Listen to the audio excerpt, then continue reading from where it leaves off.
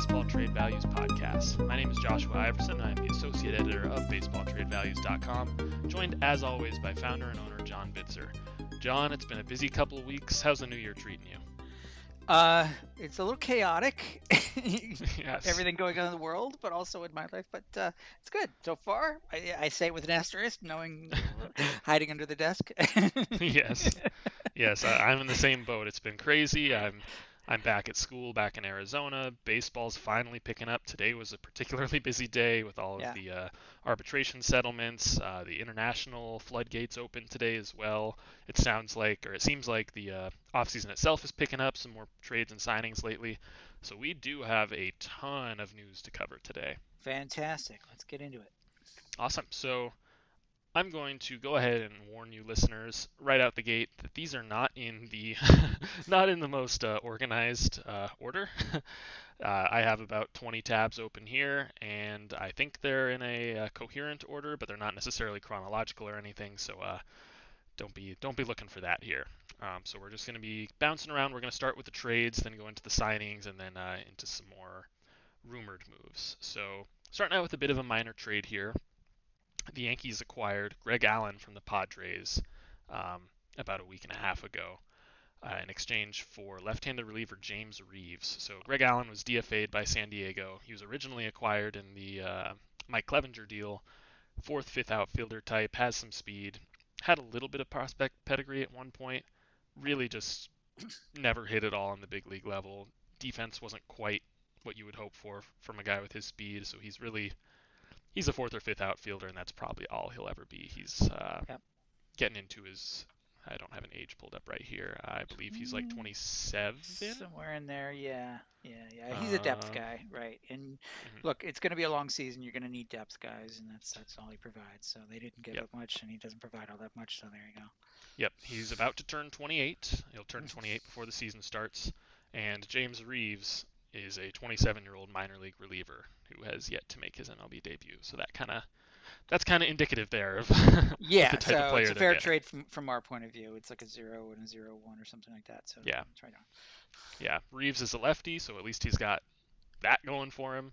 And Allen's got some speed, so at least he's got that going for him. But chances are this is nothing. Yeah. All right. Next, we'll. This is a bit of a different trade here. It's the big one. It's the one that everyone freaked out about a week and a half ago. Francisco Lindor and Carlos Carrasco headed to the Mets. Steve Cohen finally made his big splash. Gets the Mets spending again. He picks up those two stars in exchange for Ahmed Rosario and Andres Jimenez, a pair of young infielders, as well as two younger prospects, Josh Wolf and Isaiah Green. Wolf, a right-handed pitcher, and Green, an outfielder. So this one was very, very close, almost perfect by our value standards. We had 41.6 million in value headed to New York and 40.1 headed to Cleveland overall. And I think it was right about in line with what we expected. I think a lot of people were expecting a bit more in return just because Lindor is the big name, and then you factor in, oh, Carrasco, he's been so good too. Um, but a lot of people, those people that were thinking that way, likely weren't considering the salary implications and the current market and the fact that Lindor, as of this point, is only a rental. I know the Mets are going to do everything they can to extend him, but you can't really factor that too heavily into the trade values themselves. Yeah, I have a lot to say about that. So first of all, so we were pretty consistently right around the same sort of a general vicinity with Lindor all off season. Right around in the low 30s, and so we had him at like 32 something. Um, and that I think proved out to be true. I mean, he's we were going to see what he makes in arbitration in his final year, but it's looking to be somewhere around the 21 million mark. Good player coming off a sort of not his best year.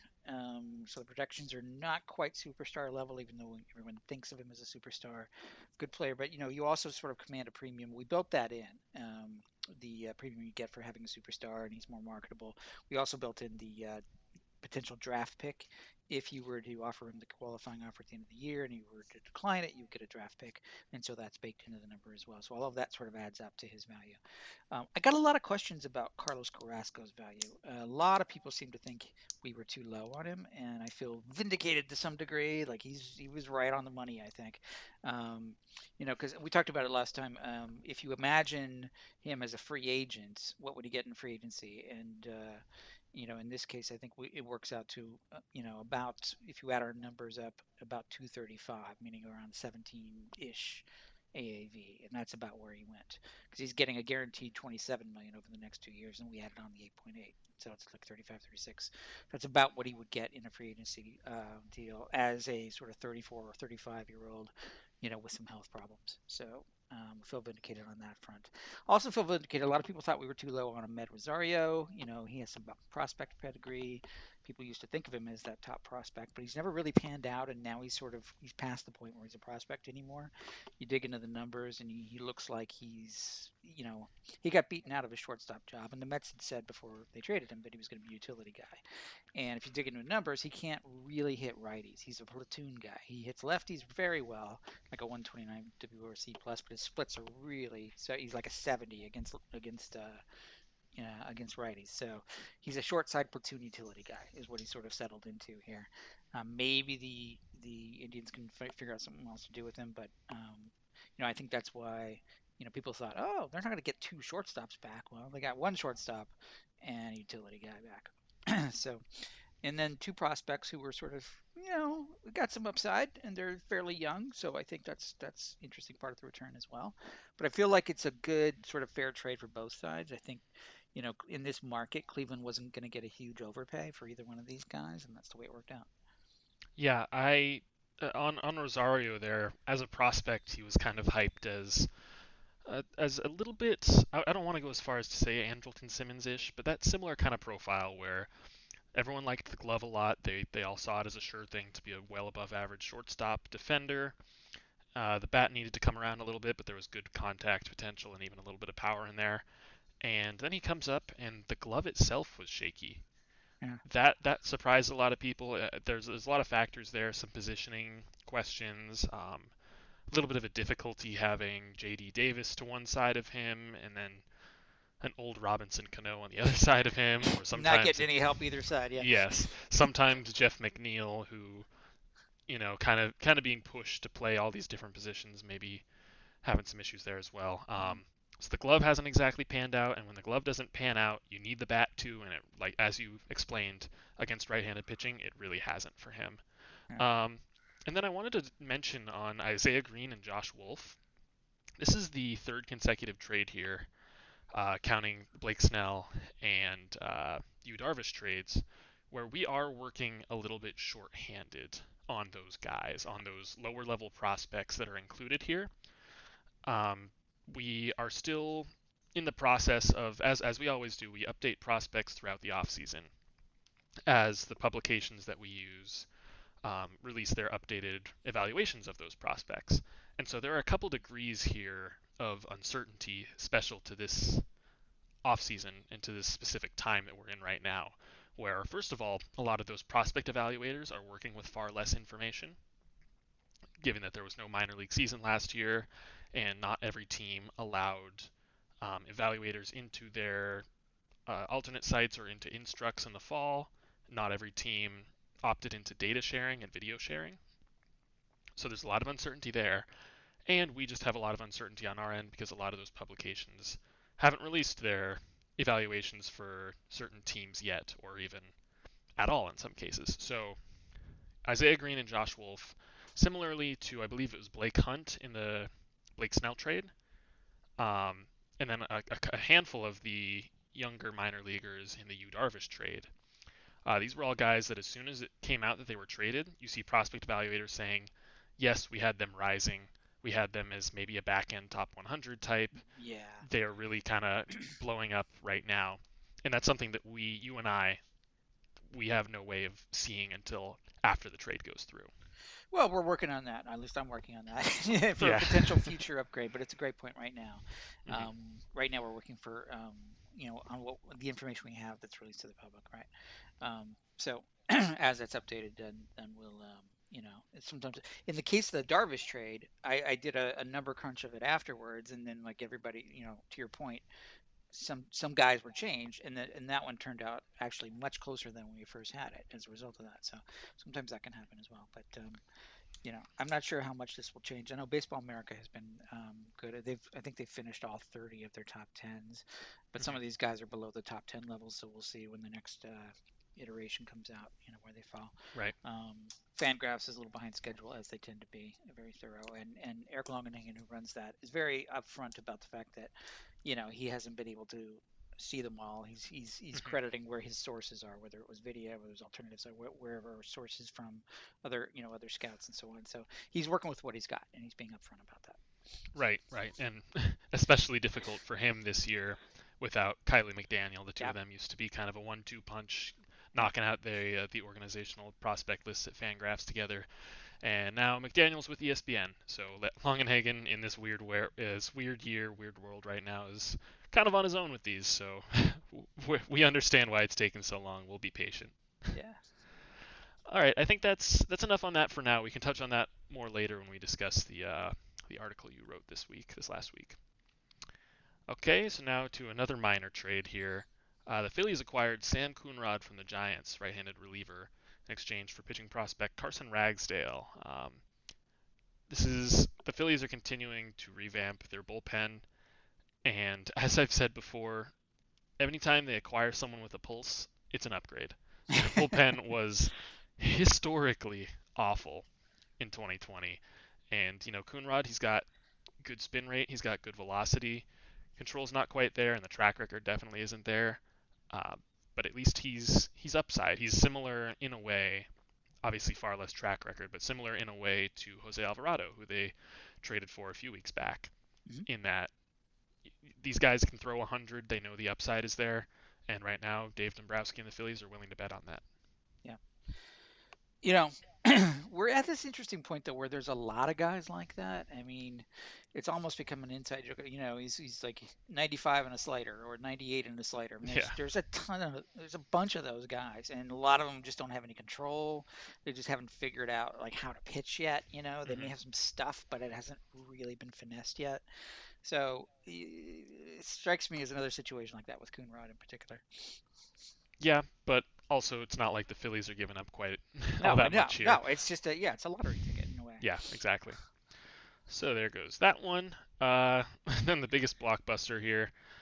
The Athletics picked up Nick Turley from the Pirates, left-handed reliever, in exchange for cash considerations. Yeah, Earth-shattering. yeah. AL West is theirs to theirs to win.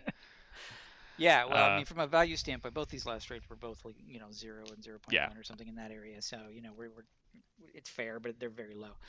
Turley just hasn't really done much, but he does have some Hmm. stuff. I do like he if you check out his ex-Woban numbers on Baseball Savant, they were actually it was 289, which for a reliever anything under 3 typically is above average. So Hmm. that's promising. And he's got some spin rates to work Right. with as well, which is also promising.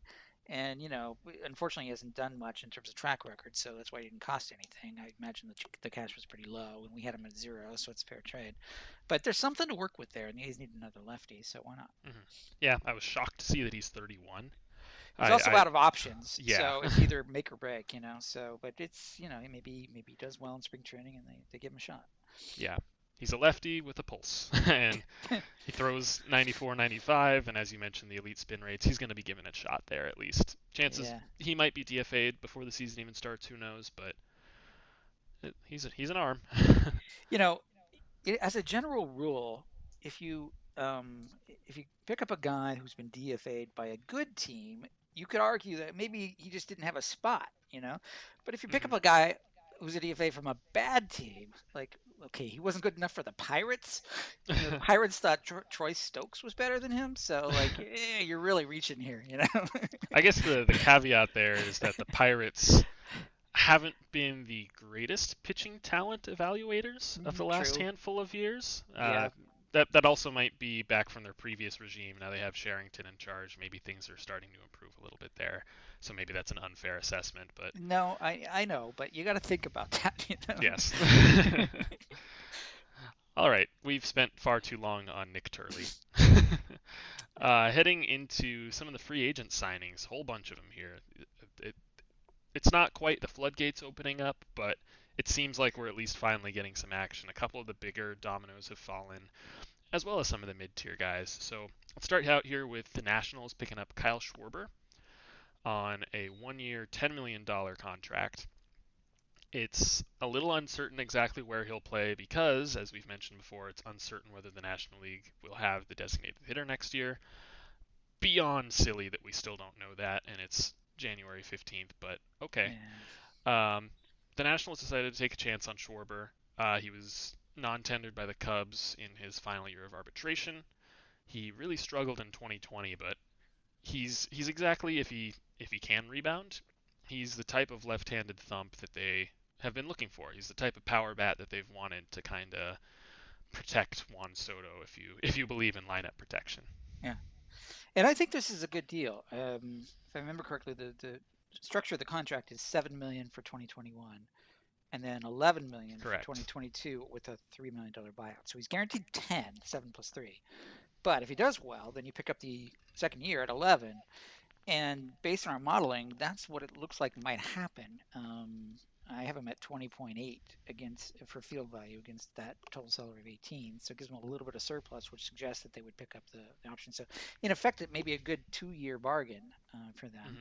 Mm-hmm. Now again, that assumes a few things. He's going to get enough playing time. To your point, we don't know if there's the DH and notice the structure of the contract though, because most people think there's definitely going to be the DH in 2022. We may be in some weird donut year where they don't have it in Yeah. 2021 and they go back to it after the new CBA is agreed upon. It seems pretty sure that that's going to come back. So you notice that contract is, well, if you get him, then he'd have more playing time, right? And so maybe that's why there's that $11 million sort of contract for 2022. Obviously, it depends on he hits well as well, but I think they structured it a little bit with that thinking. And if that's the case, then I think you've got something here. We've already sort of baked in the fact that there's no defensive value whether they play him on left or not, and he still get a little because he's such a good hitter. You still get a little bit of surplus here. Yeah, that is a mutual option for 2022, and mutual options are almost never exercised just because it's hard to find that middle ground where neither Yeah, side wants to opt out of it. Um, yeah, yeah. but Right. it is a good point there that in 2022 maybe there's more of a natural fit for him there as we expect the DH to be implemented for that season. I also do want to point out when we discussed non-tenders, Schwarber was the only one who kind of stood out as probably as what we would have considered the least likely non-tender of that group. I believe he had about 2 million in Yeah, surplus value, even that's right. considering his projected arbitration rate. Yeah, And his projected arbitration rate, I believe, was in the 7.5, 8 million range. yeah.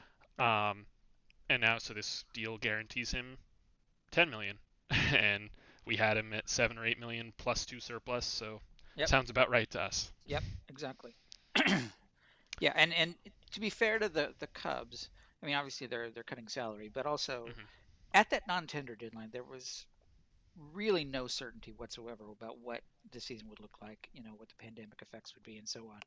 We're getting a little bit more certainty now that there's a 162 game season. We're getting a little bit more sort of maybe there'll be some fans in the stands here and there, and they can start to get a picture of what they might be looking at in terms of revenue. I know we'll talk about that in a moment, Mm-hmm. um, but at the non-tender deadline, it was all just like cut costs, cut costs, cut costs, and then we'll figure it out later. And now we're starting to sort of settle in a little bit. So I don't want to blame the Cubs for making a rash decision, but it worked out fine for everybody anyway. For Schwarber himself too, he got paid, Right. okay.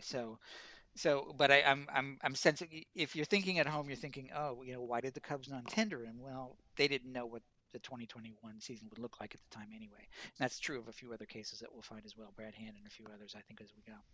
Right. And I don't think there's too much to really hold the Cubs to here. I mean, let's say they did tender him a contract and oh, look at this, he does have 2 million in surplus value. Well, that's not going to get you all that much. And even if he No, has a pretty strong first half, he'll be a rental. That's still not going to get you that much. yeah. And so and it's not like they're going, oh, well, we cut Kyle Schwarber, so now we have to rebuild because we can't win without him. Let's trade Darvish. Let's trade Bryant. Whatever. It's those moves are independent of each other. It's they were going to trade Darvish no matter what, and then without Darvish, I don't think Schwarber's the difference between them contending this year. No, And no. I think they're making their strategy clear now. right, So you're right. Yeah, it wouldn't have mattered much. right, okay. Very obvious seeming move here. I mean, I think this is what a lot of people picked here, with the Dodgers re-signing Blake Trinan. So they brought him. They originally signed him last offseason to a one-year, $10 million contract. After the Athletics non-tendered him. A very similar situation to Schwarber there, where he was projected to earn about 8 or 9 million in arbitration. The A's cut him because he had a pretty rough 2019 season, and then the Dodgers swooped in and gave him even more than he was projected to earn. And he performed pretty well for them. Strikeouts were down a little bit, but pitched effectively and effectively enough to be re-signed to a 2-year, 17.5 million deal with a club option for the third year.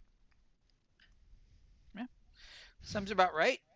Looks about right to us. Maybe just a teensy bit of an overpay. We have him fair value is closer to the 15, 16 range, but it's the Dodgers. They can kick in a little bit. They seem to like him. So, and then there's probably more they can do with him as they've gotten to know him and can work with him. So it's it's in the ballpark. Exactly. Yeah, you look at a guy like him, and he's not the type. And I mean, this was true before his big breakout year with Oakland as well. But given the stuff there, given the makeup and the just how much his sinker moves and how hard he throws it, he's not the type that you expect to have sub less than a strikeout per inning. So if anyone can get him back to that form where he is missing a lot of bats, it's the Dodgers. And if he Yeah. gets even a little bit of that strikeout stuff back, he's definitely more than worth this contract You know, for a team that struggled in the late innings as well.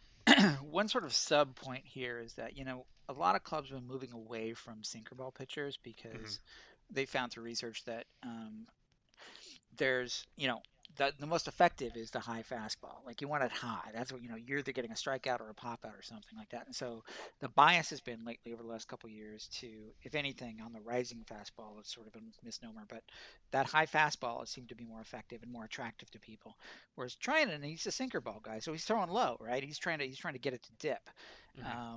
And that awful 2019 season, it just wasn't happening. It was just dipping right in the strike zone, and they were hammering it. So Right. there's a little bit more margin for error with a guy like him. If it's not working, then ugh, you know. Yeah. So, He's very.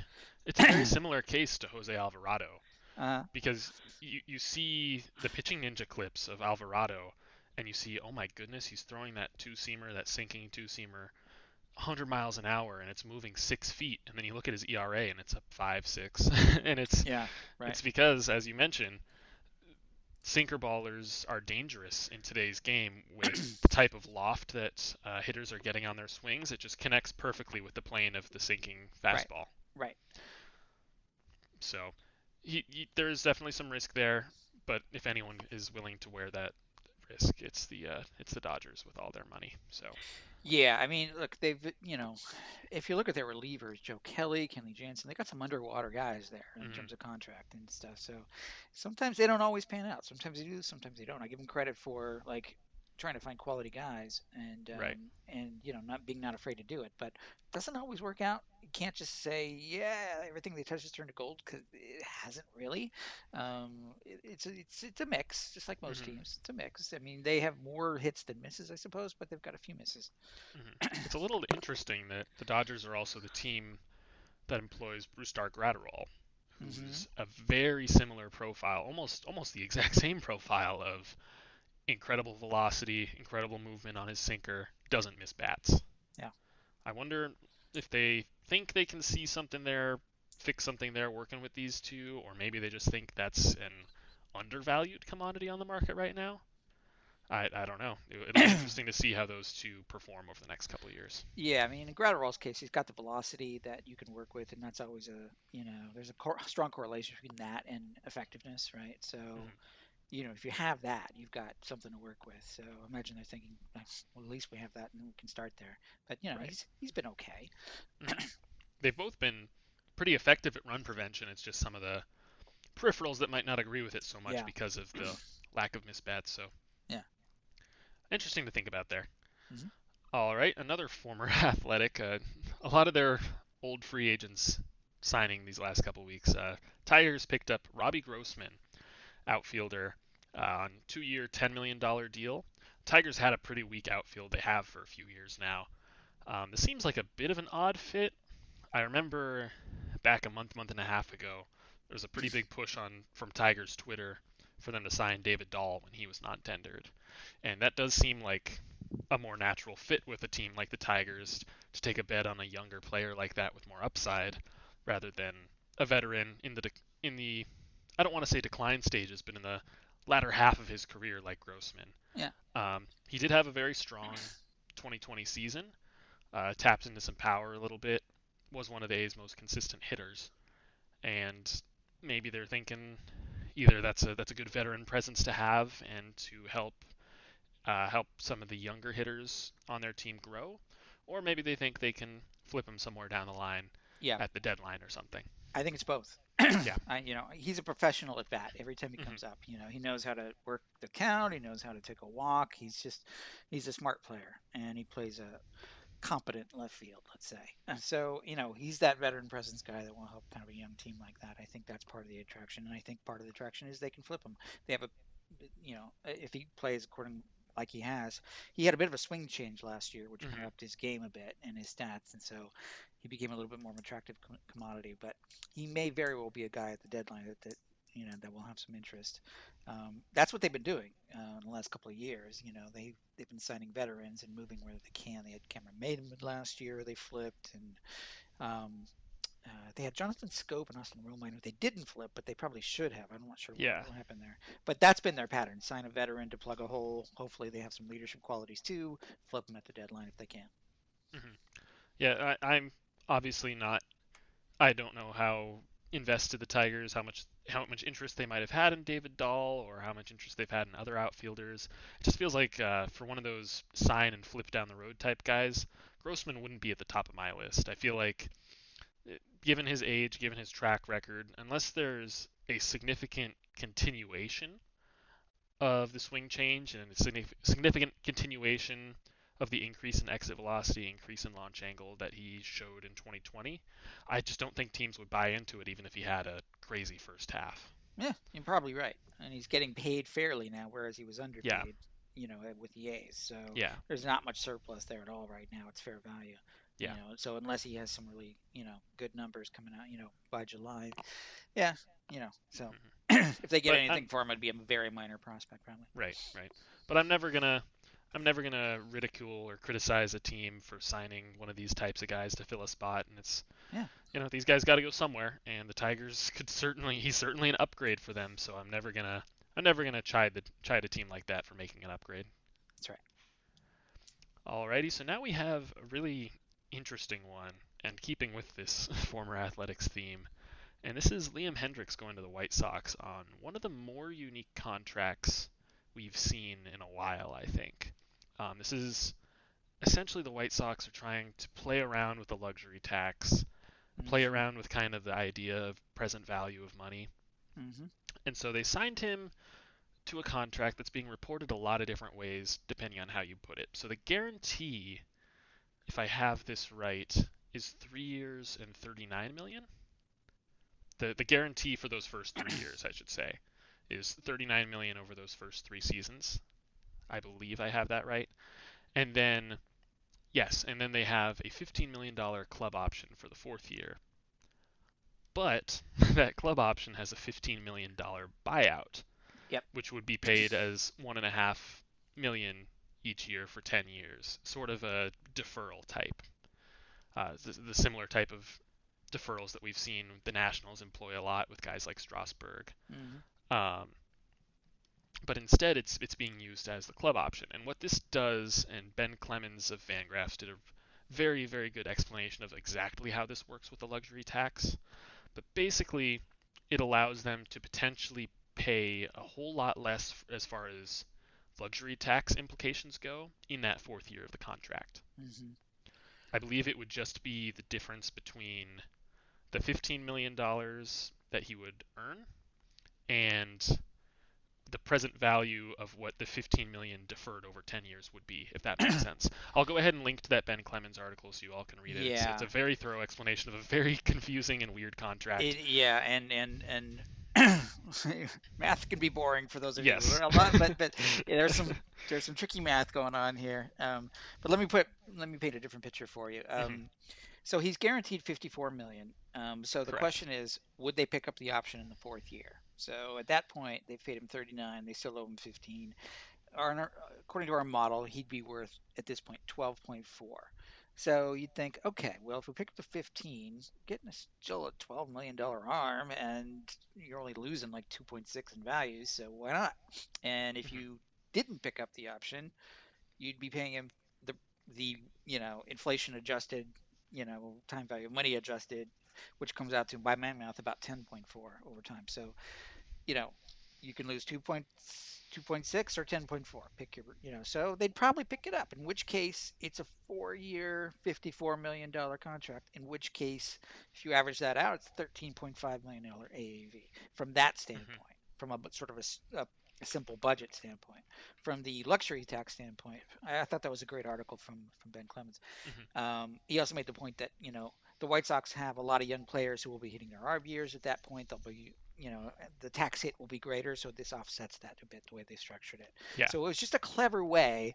I see it as basically a 454 deal, just Mhm. structured cleverly for the to allow for that sort of luxury tax implication in the fourth year.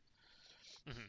Yeah. One point Ben Clemens reached in that article was that there's the question of it's even if it's even going to be allowed to go this way. Yeah, yeah. Um, There's a bit of loophole trickery going on here. Yeah. yeah. So we'll have to see if anything further comes from this. But as far as the player team fit, it's perfect. I mean, Mm, the White Sox are the up and coming team. They're kind of the American League's answer to the Padres, with hmm plenty of young talent all around the diamond offensively.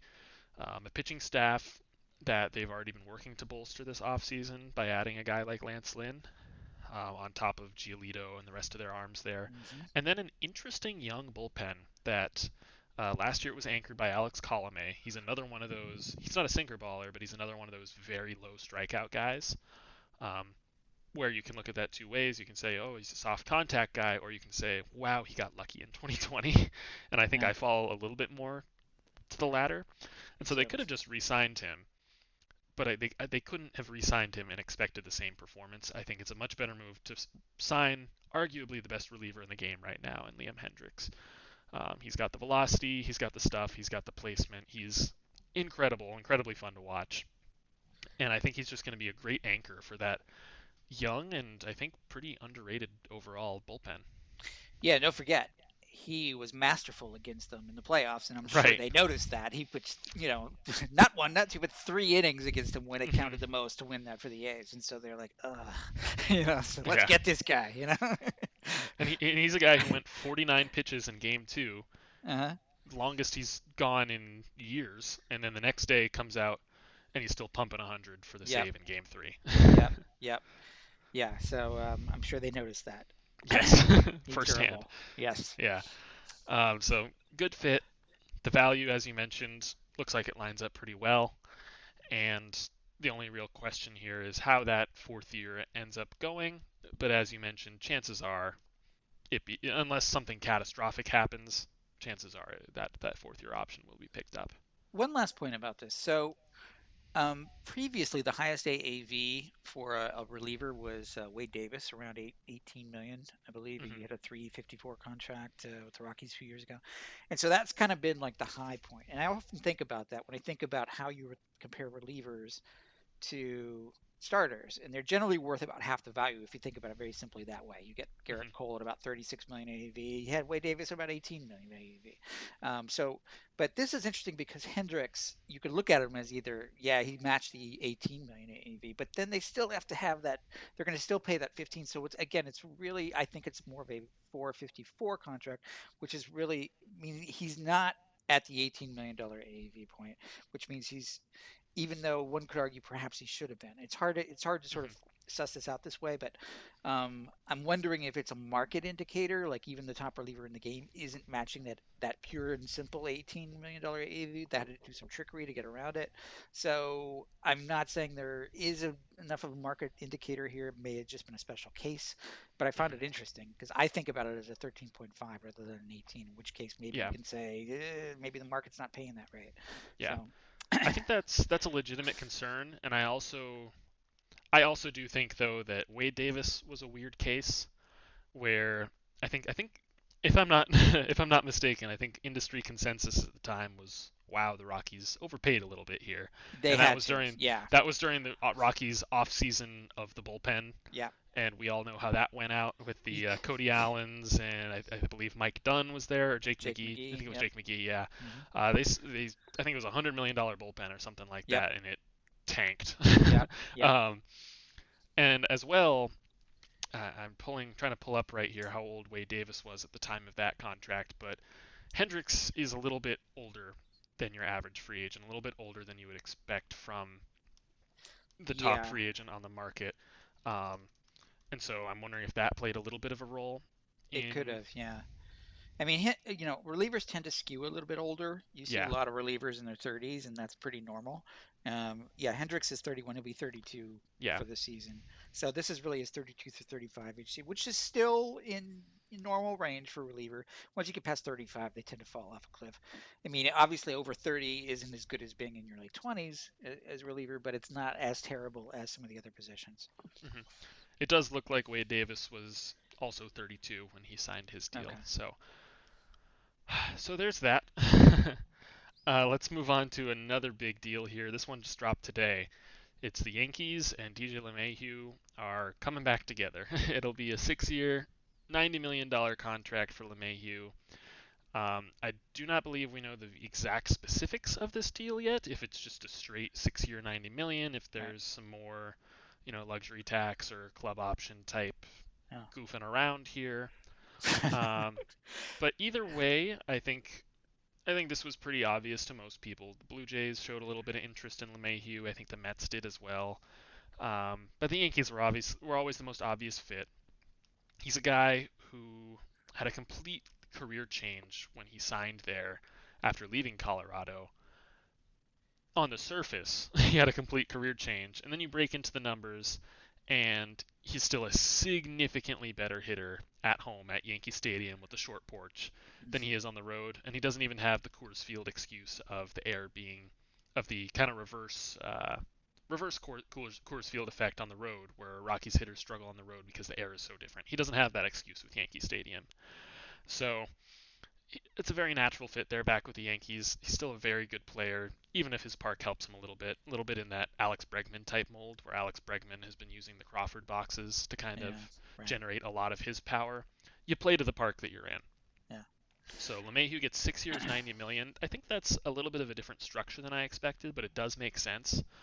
He's also an older free agent, and yeah, he's 32. I had kind of expected something along the lines of 4 years, 80 million, maybe 5 years, 90 or something like that. But adding that sixth year on gives the Yankees, as we were talking about before, it's a lower luxury tax value.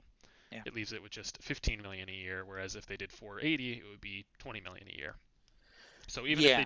even if they don't get a whole lot out of LeMahieu in years 5 and 6, they're getting this added benefit up front of not having to make other moves to skirt under the luxury tax.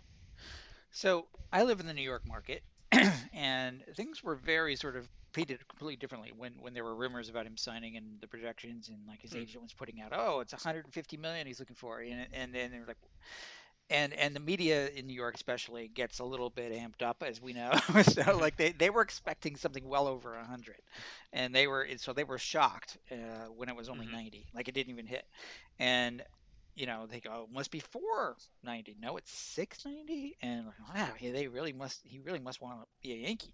So like it was significantly under what the hype was projecting, even though those of us who sort of follow the data and look at the numbers, like, yeah, probably not. He's 32. You're looking at the sort of the probably the decline years, especially in the second half of this contract. So, and the Yankees know this. Obviously, they're no dummies. So not only did they structure it so that it was a lower AV, but they weren't going over a certain number, and they basically just spread it out. Instead of 490 or 590, it's 690, and it lowered the AV, but they're still paying $90. I mean, you can, you know, it if you have a shorter contract, obviously you're going to have a higher AEV for a certain value because you have to deal with the contract risk of each year you add on, right? And the potential decline, potential being stuck with it kind of risk, if you will. So they know this. So they're each year you sort of discount for that, and we build that into our modeling as well. So I have. Based on sort of my preliminary numbers, I have fair value of him around 94 for 6 years. So we're pretty close. Could have gotten a little bit more maybe, but I think that's pretty close. Especially when you sort of think about the second half of that will be 35, 36, and 37. He'll probably have to move to first base, even though he's not a natural first base. It's sort of odd. I always sort of thought that was a little weird. Like he's not really a second baseman. He's not really a first baseman. Why do Yeah. they? He's obviously can hit. There's no question Yeah. about that. It's like I just don't know where he fits defensively. So, Yeah. and that's going to get more and more of an issue as he gets older. Yeah. Yeah. And then the short term fallout is also a bit of a question mark here, because you saw the Yankees in discussions, rumors with some of the top shortstops on the market as well, namely Trevor Story, bringing back Didi Gregorius, that type of thing, Andrelton Simmons. And if they were to do that, the solution would be, okay, we'll sign the shortstop, we won't bring back LeMahieu, and we'll move Gleyber Torres to second base. Now it looks like they're either locked into Gleyber Torres as their shortstop, or if they add someone else, then Torres is kind of without a position and maybe he becomes a trade piece, which is an interesting thing to consider Yeah. because Torres is a pretty we have him at 73 million in surplus value, which is very very high, and it's because he's a 23-year-old middle infielder, 23-year-old shortstop with very good prospect pedigree and very good offensive production in the major leagues to this Hmm. point. Hmm. Now, that number does go down by a notable amount if the team decides he's not a shortstop, he's a second baseman. He loses that Yes. position bump that we give him for being a shortstop. And as we've seen, especially with these last couple off seasons, second base is it's a much easier position to fill. There's plenty of second basemen out there all the time. Yeah. And so his defense has been trending in the wrong direction. He hasn't quite gotten it together yet. His offense wasn't great in 2020. And so he's at 73, but that's kind of a high variance 73, and he's a very high variance player. So it would be interesting. I don't think they do. I think they're going to see what they have here. He's such a valuable asset that if they can mold him into an above average major league shortstop, or at least an average major league shortstop, if they can make him anything near that, he's an incredibly valuable asset to have. Yeah. And he's But got. Sorry. yes, no, no, I was just going to say, but if they do opt to move him, or at least consider moving him, I think that would be fascinating. Yeah. I mean, there are teams that need shortstops, obviously, and this year in particular would have been the year to move him because who are you competing against? Semien, Hmm. Gregorius, Simmons. None of those guys are superstars. In terms of Um, long-term value, he's a world above those guys. Yeah, but then next year you can't move them because then you're dealing with Lindor and Story and Correa and, Hmm. and, and Seager, and like that's a flooded shortstop market. So then now you're having to wait 2 years. At that point, Sander Bogarts might end up, but there's not much else going on unless we'll see what these other guys sign for. But so maybe the plan is let's make him into a shortstop. We'll hold him on onto him for 2 years. At that point, he'll have 2 years left of control, and maybe we'll deal with it then. But it's a very good point because he hasn't established himself as a shortstop. Now, who else comes to mind? Yankees shortstop who people thought was good, but was it really anybody else come to mind? I think I They see made where it you're going. work. So you're telling me they need to trade for Alec for who are we thinking here? Who's the equivalent here? Is that if they had traded for Lindor and put him at third base? Seager. See, rumors keep Correct. like Seager, but Dodgers not going to trade him, Seager, Yeah. to the Yankees. But that type of guy who's like you could see him shifting to third. Maybe an Arenado, maybe. Yeah. Although he's more of a natural third baseman, I don't know. Yeah. Yeah. Anyway, my point is the Yankees have a history of dealing with guys like this at short and making it work.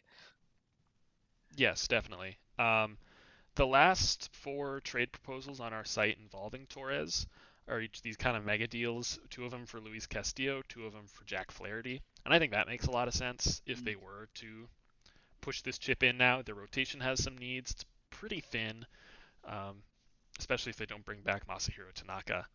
So maybe this is the best way for them to get an ace, especially if Trevor Bauer is going to continue to make a theatrical production out of his free agency, and they don't want to screw around with that. If Yeah. he would even join the rotation with Garrett Cole anyway, but that's far into speculation here. Yeah, but to your point, the Yankees do need to address the rotation now. Now that they've got LeMahieu squared away. I mean, it's basically Cole and what? Jordan Montgomery after that, so Yeah, Domingo Herman. yeah. So they got some holes to fill there, and there's going to be some action there coming soon, I'm sure.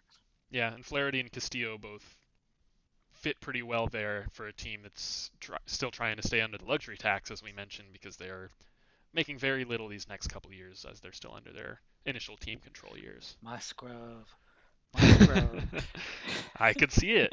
I could see it. That would be a Sonny Gray type Mm, acquisition, not in the way, hopefully, that Sonny Gray tanked while he was with them, hmm but in that mode where he's maybe not necessarily an ace type, but a couple tweaks he could get there, and if not, he's a solid number two, number three. I like hmm that. I like that fit for them. hmm All right, we've speculated about the Yankees for long enough. We've met our Yankees quota. Let's head on to the Phillies continuing to bolster their bullpen. They signed Archie Bradley to a 1 year, $6 million deal. That's just around the area, maybe a little bit more than he was projected to earn in arbitration when the Reds cut him. And poor Reds, man. They they pushed all their chips in for 2020. They signed Mike Moustakas. They there were a handful of other moves that I'm blanking on right now, but they pushed a lot of chips in for 2020. Castellanos, Castellanos, that's the other one. Akiyama, Yep, and yep. even before that, when they traded for Bauer, jumping the gun a little bit, thinking, Hmm. okay, want to be competitive. I mean, Correct. they really were building something there. Right. And so they pushed all their chips in. They pushed their budget past where it had ever really been before. And then 2020 happens. It's a season with no fans. They're a team that relies more on gate revenue than many Hmm others, Yeah, and they are in a bit of a smaller, weirder market for this. um, and they just took this hit. They had some struggles offensively, which was a bit surprising since they had just loaded up their offense. Struggles offensively and some struggles in the bullpen. They made a couple moves at the deadline, one of which was to acquire Bradley. Didn't give up too much for him since he was just a kind of middle relief type, maybe a setup. They give up Josh Van Meter and Stuart Fairchild, both kind of quad A-ish. Maybe they turn into a bench or a platoon type hmm player. So not too much to lose for him. But part of the benefit of picking up Bradley was that he had the second year of control. And now with themselves so far over budget and so much revenue lost in 2020, the Reds have kind of turned to cost-cutting measures here. They're unlikely to bring back Trevor Bauer. They non-tendered Bradley. They they're they're looking into trade offers for Sonny Gray and Luis Castillo. they They traded traded Raisel Rysel, Iglesias. correct, Lysel Iglesias. It's sad to see for Reds fans. They had a really fun team going in 2020. They might have been the most screwed by 2020 out of any team. Definitely. Yeah, Um, and now Bradley, looking at this on the other end, the Phillies, as we mentioned with their bullpen, they add Archie Bradley, and he's no superstar. He was looking like a pretty good reliever through the beginning of his career. Once he moved from the rotation to the bullpen, he was looking pretty impressive. Since then, he's petered off a little bit. He is more of that middle relief type. Maybe if you squint, he's a late innings arm. He's got some upside. He's got some velocity. He's a very good addition to that bullpen, no matter how you look at him. yeah. I think they overpaid a little bit based on our modeling. Now, it's hard to model relievers exactly, but Mm-hmm. we can get generally in the ballpark, and we have them at 4.9 fair value. They paid six for him. It's Dabrowski. He overpays for a whole bunch, in his career. That's what he does, and he needs bullpen help. So, like, okay, all right, he can afford it.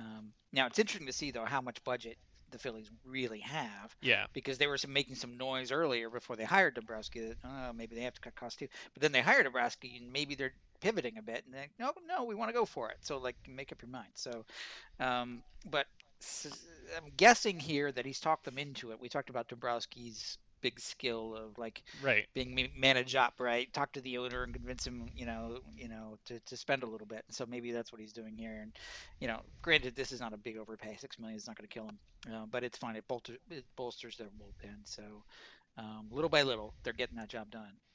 Yeah, it's so interesting, and it makes you wonder how much of this is, and we'll never know, but how much of this is Dombrowski, and how much of this was the owners just crying a little poorer than they were Hmm. in those initial reports, or maybe misreporting, or whatever happened there. We'll never really know.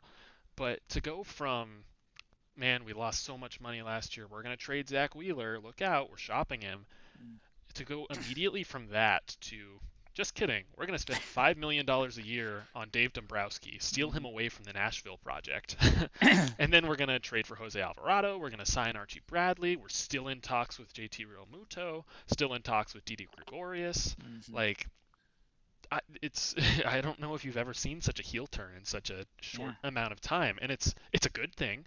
I want to see the Phillies win as just a baseball fan. I liked it when they pushed in and grabbed Gene Segura, grabbed Bryce Harper, grabbed Zach Wheeler. I like it. I like watching teams do that.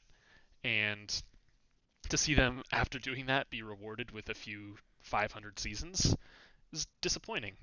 You want to see Bryce Harper in the Yeah. playoffs. That's what you want if you're a baseball fan. Yeah, and this is a similar situation to the Angels, where they've got, the clock is ticking, right, with Hmm. Mike Trout for the Angels, where while he's in his prime, you better get some people around him to actually help him, build into a winner. Same could be said of Bryce Harper, who actually had a really good year last year and is still in his prime, but he's not going to be forever. So, like, all right, make a decision. You want to build around Harper while you can. Now you've got the other problem of the Mets suddenly becoming a huge contender.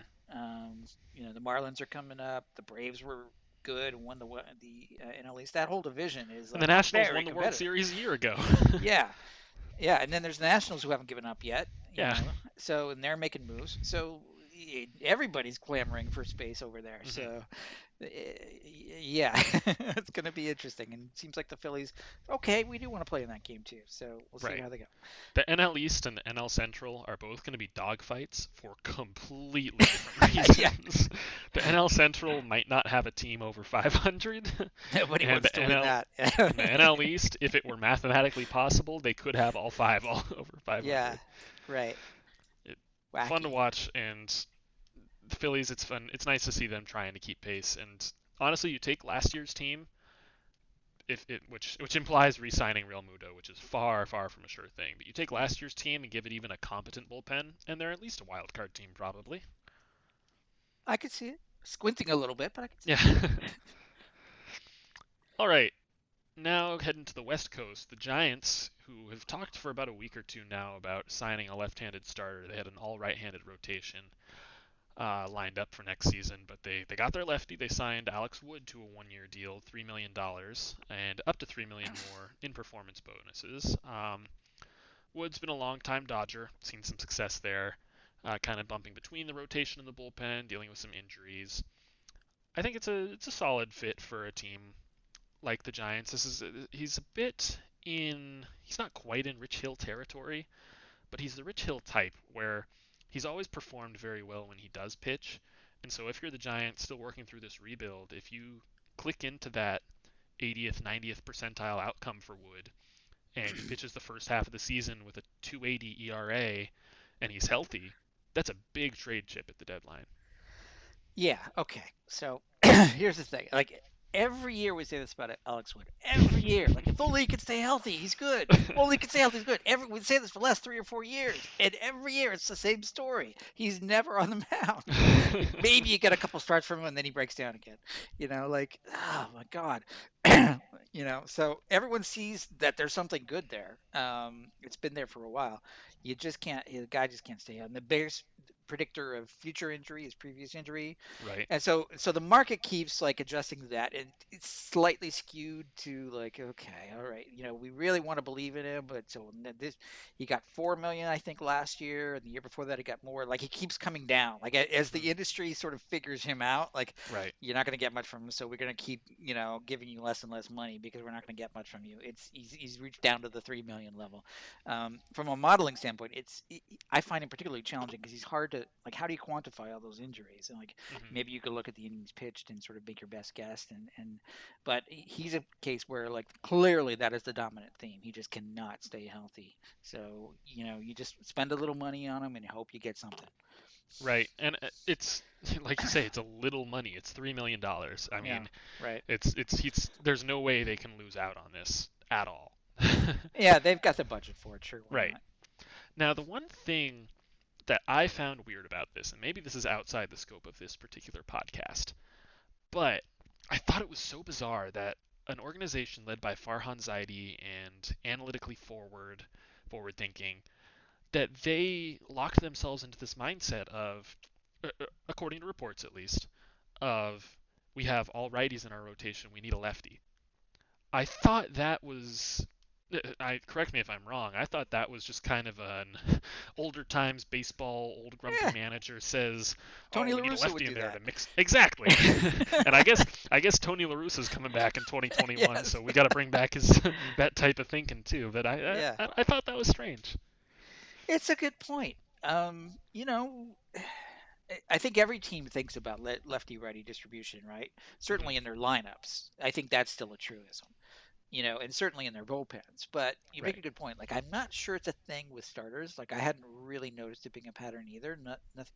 Nothing that particularly strong, unless you think about it in terms of if you get to the playoffs and everybody uses starters as bullpen guys in the playoffs Right. and you need them there. Maybe I could see that, but I kind of agree with you otherwise. But the 2021 Giants probably don't have that Yeah. consideration at the front of their thinking. I think my only explanation for it, well, two explanations. One is just that that's what they kind of tell the media when it's really just like, oh, we like a couple of the lefties that are out there. Yeah. Second idea is that Wood in particular is, if there's a guy like Wood, you want him to be a lefty.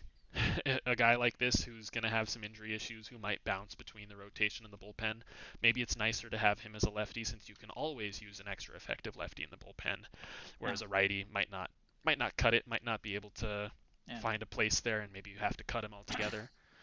Um, and I say that not necessarily with a full understanding of the Giants' bullpen depth chart, because it's a lot of guys whose names I've probably heard once or twice before. So I don't. Maybe they have five lefties down there ready to go, and I'm completely off base. But that's the only consideration I can I can No, think I of. mean, I think that's a good point. I mean, frankly, I don't know why he hasn't been moved to the bullpen.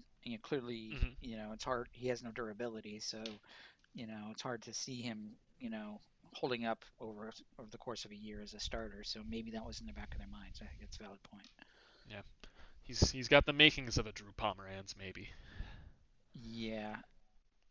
just needs a Um, team to deploy him like that. yeah, just checking roster resource. They've got three lefties in their bullpen right now, so they don't really need one. Hmm. Let's say, but But they're now, not who really who that are good those either. three lefties? Yeah, I believe one of them's Wandy Peralta, right? Yeah, and Sam Selman and Hmm. Harlan Garcia. All of those are sort Harleen. of Harleen. All of Yeah, those are sort of fringy edge cases. So yeah. And I believe Selman, well, you have the page open. I'm sure he has options left. So if there is some sort of situation yeah, where Wood comes back and you can't build up the innings to start him and you want to place him in the bullpen, you can option Selman and stick him there. I don't know. that's right. He's We're the we're only. Yeah. analyzing this a little too far. Okay. All right. Fine. Okay, to keep it in the bullpen here. Astros signed Pedro Baez. Do you often forget Pedro Baez exists? Because I I often do. forget Pedro Baez exists. The Dodgers forgot he existed. They're like, oh, he's on our team. We forgot to add him to the playoff roster. But I forget he exists, but when I do, he's one of the most fascinating players in baseball to me. So I don't know if you're aware, I don't know if listeners are aware. I've been a huge Fernando Rodney fan. Yeah, I know. I think he's Uh, funny. I think he's ridiculous. It's baseball's more fun with Fernando in it, and maybe you don't think that if he's pitching the ninth for your team, but if you're anyone else, I'm sure you do. Um, and a couple years ago, I remember talking with my roommate just one night, just thinking, who's the next Fernando Rodney? Because he's getting up there in age, he's going to retire soon. And we settled on Pedro Baez because he's just so. If he's on your team, you hate him, even though he's productive. He was very productive for his Dodgers career. but he Yeah. quickly lost favor with the fan base, and I think that's twofold. One, he didn't necessarily, when you look at his body of work in the playoffs, it's not horrible. He just had a couple key bad outings that really lost them, that either lost them a series, lost them a pivotal game, something along that, and that's the quickest way to lose favor with fans. And the second quickest way is by being the slowest pitcher on the planet. And That we know.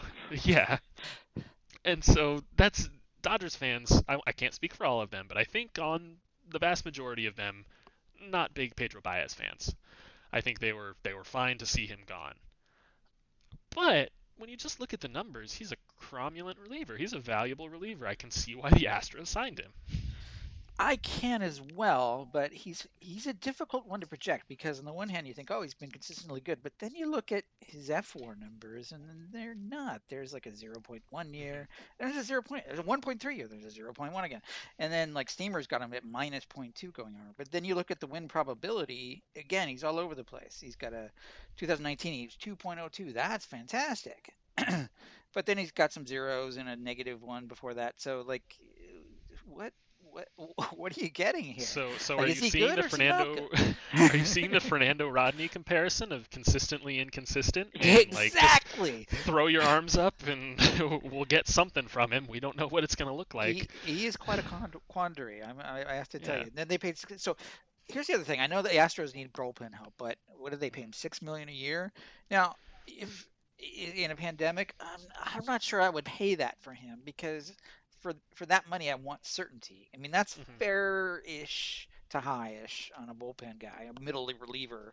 If I'm paying that, I want certainty, and I'm not sure I'm getting certainty with Baez. I'm not sure if he's the good Baez or the bad Baez in any given year. So I don't know. Yeah, so the breakdown there is 500,000 signing bonus, 4.5 million in 2021, 5.5 in 2022, and then a 2 million buyout Yeah. with a club So option.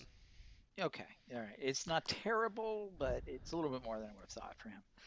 And it always raises your eyebrows when you see a team like the Astros signing really any pitcher. You get a little excited and say, "Is there something we're missing here?" Yeah. I don't necessarily think there is, but God, I'm just looking at his Fangraphs page. This is silly. He's always been above replacement level every year of his career, but it goes point 0.1 WAR, Yep. 1, point 0.3, point Yep. 0.1, point 0.8, 1.3, point 0.1. It just bounces Yeah. up and down. Exactly. That's my point. And then you look at it next to the ERA numbers where it's 2.6, 3.3, 3.0, 2.9, 2.8, 3.1, 3.1. It's like his ERA Those has are been consistent, very, but very yeah. consistent. And Yes. right next to that, a nice new feature, relatively new feature from Fangraphs is exit velocity, also very consistent. Yes. But and he had the second worst FIP of his career last year, 443. His strikeouts way down, walks way up. Um, it's hard with relievers. It's very difficult after 2020 to try and figure out how much weight to put into 2020. So Yeah. maybe the Astros are just willing to say, hey, we're gonna not necessarily throw that out, but we're gonna see what we can do here. And as you mentioned, they're a team that really needed bullpen help. They had, I believe, in the playoffs there, they had Ryan Presley and then a whole bunch of rookies.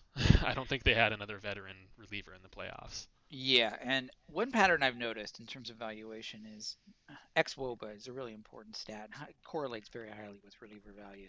And he's been consistently in the twos. So 271 last Mm-hmm. year, 251 the year before that, and I haven't gone back further than that. But but it just I think that's the key to the story here. I think that's because that's kind of knows that tells you what they're getting. It's 13% above average, and that's why they're paying the money for him. Mm-hmm. So that's definitely of all the relievers that are going to sign for a deal in this range, he's the one I'm most interested to watch the next two seasons. I want to see. I'm really invested in how this deal works out. I'm glad you have the patience for that, John. But to your point about Fernando Rodney, he signed his autograph on my kids' baseball hats when we went to a game once, and I was very, very thankful for him. He's a nice guy. He doesn't He's a have the greatest very reputation, but nice he's a nice guy. guy. By all reports, he's a fun, happy, Yeah, nice guy. Great clubhouse presence, just a pain in the yeah, ass to watch yeah, pitch. yeah. Right. All right. Um, Speaking of potentially nice guys, but I'm not sure about this one. I always thought he was a nice guy. Angels signed Kurt Suzuki today. 1 year, $1.5 million deal. 37-year-old catcher. Usually you don't see those kinds of guys stick around too long, especially if they're not necessarily incredible defenders back there, glove first type guys like Jeff Mathis. Yeah, Suzuki's been a little bit hit or miss with the glove yeah. last for his career really, um, but he's had kind of an offensive resurgence the last handful of years. It's just a 1 year, $1.5 million deal, so it's probably more of a backup role to Max Stassi anyway, and kind of depending on how Max Stassi's recovery from injury goes. I believe it was a shoulder injury that he suffered, and is Sounds still right. rehabbing from. Yeah. And he had a bit of a breakout in 2020, so he's projected to be their starting catcher. It's just um, whether he's ready for opening day or not. And Suzuki's a fine backup there. Yeah. He was slightly above average bat the last few years after his real breakout 2017 with the Braves. Um, Gloves, as I mentioned, kind of middle of the road. Um, what it, not Yeah. much to say here. No, well, I so aging curves for catchers are not pretty, right? And so Hmm. now he's 37, so he's at the end of his rope basically, and it's poetic because he's a Cal State Fullerton guy, so we right in Orange County, and so that's like his Hmm. home team. I can see this is kind of his farewell year back at home. Um, Fair value on him is 1 million, given his age and everything else, and playing time is probably going to be reduced. So they're paying 1.5, so it's pretty close. It's a rounding error. What I think is interesting though is, are they done with their catcher? Are they going with Stasi as the one and Suzuki as the two, which means they're not in the market for Contreras? Say, we've had a lot of trade proposals on our site about Contreras going to the Hmm. Angels. So does that take them out? And maybe the GM Perry Manassian is thinking, okay, not my highest priority. I'm going to focus on my pitching staff. That's where I need to put the bucks. So If that's the case, I think yeah, that's the right call. I yeah, think because you look at the market, they were involved in James McCann, and I think that's a reasonable target for them given where hmm his price range ended up being. And then missing out on him, you'd say, okay, maybe they should go for Real Muto. But they're up against a budget, up against the tax, and they have an entire rotation to put together, really. Optimistically, they still need to fill 2 or 3 spots. yeah. I mean, you don't know if And Otani's going to be part of the rotation or not. I'm yeah, I'm not thinking he will be. So you've got you to at can't least count yeah on that. yeah And Bauer's the natural fit, but again, who knows what his contract's going to look like, what he's going to prioritize. He's the biggest question mark yeah. free agent we've seen in a long time because he's kind of I don't know if hinted at is the right word or threatened, but to sign a shorter term deal, perhaps even 1 year, to try and maximize his value, kind of bet on himself year over year. Yeah, they've walked that Originally, back quite a bit. They're just yes, going to yes. take whatever money they can get. And I think a lot of teams are afraid of his personality, frankly, Hmm. as a match. And, he wants top of the market dollars, obviously. He wants Garrett Cole money, but I don't think Hmm. he's going to get it because I think there's kind of a clubhouse fit issue with him. Hmm. Obviously, he's a Southern California guy, so the Angels seem like a perfect match from a variety of standpoints. But it's just a question of, like, how much you want to pay him. I think there's a lot of high variance with him for a number Hmm. of reasons. He hasn't been the most consistent. He's obviously coming off a great year, but it was also a short year. He wasn't very good when the Reds traded for him in the second half of 2019. He kind of fell apart. Like, what are you really getting from a pitching standpoint from him? And then what are you getting from a personality clubhouse standpoint from him as Hmm. well? I think certain teams may have some reservations about this, especially if he wants a ton of money. So yeah, he's a hard fit. Yeah.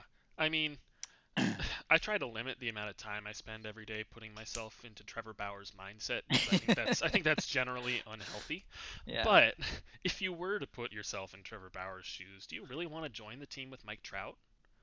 Given I mean, he's laid out what he really wants in his free agent destination. He's talked a lot about how he wants it to be a two-way relationship between he the team helps him grow and he helps people on the team grow and they're receptive of his kind of newer pitching ideas and development ideas. And I think the Angels could be recipient. What word am I looking for here?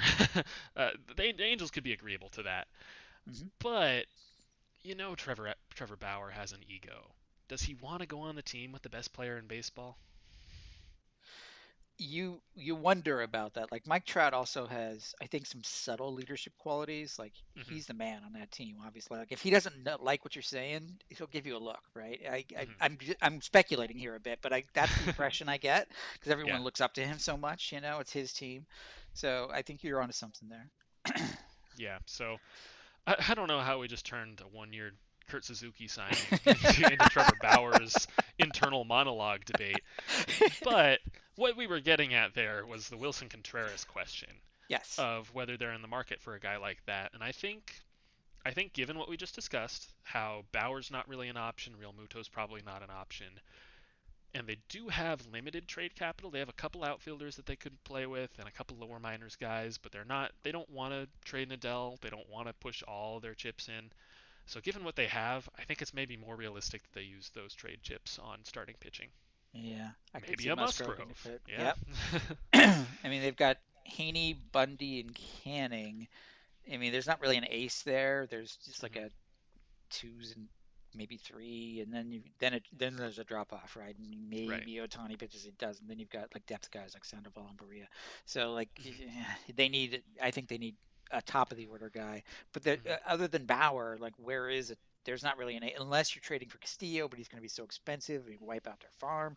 To your point, it's hard to see that one, So Hmm. I, that's the challenge. Yeah. I Maybe suppose you this just go with a is Musgrove and you don't need a quote unquote ace. I don't know. right. I suppose this is the best time to bring this up. We talk about Musgrove a lot, and I think we both agree that he's a very underrated pitcher, very valuable pitcher, and the Hmm. values obviously agree. Hmm. Can you just explain quickly why? Because I think we've gotten a lot of questions about that on Twitter, especially about why we think so highly of Sure, Musgrove given the ERA. sure. So if you look at, I'm just going to pull up Musgrove's Fangraphs page, and so we can talk real numbers here. So I think this is a perception versus reality issue. When he first came up, he was like, yeah, but then he had like just sort of replacement level a couple years, 2017, But then he got better. In 2018, he was a 2.2 F4 pitcher, and then um, really came along 2019. He put up 3.3 F4, FIP under four. Um, and then the abbreviated 2020, he was on pace for pretty close to a three war. Steamer projects him for three war. Like you don't think of him as a three war pitcher, but that's what the numbers are saying consistently. 2019, 20, and 21, he's a three war pitcher. Furthermore, he's in his prime. He's only 28, I think.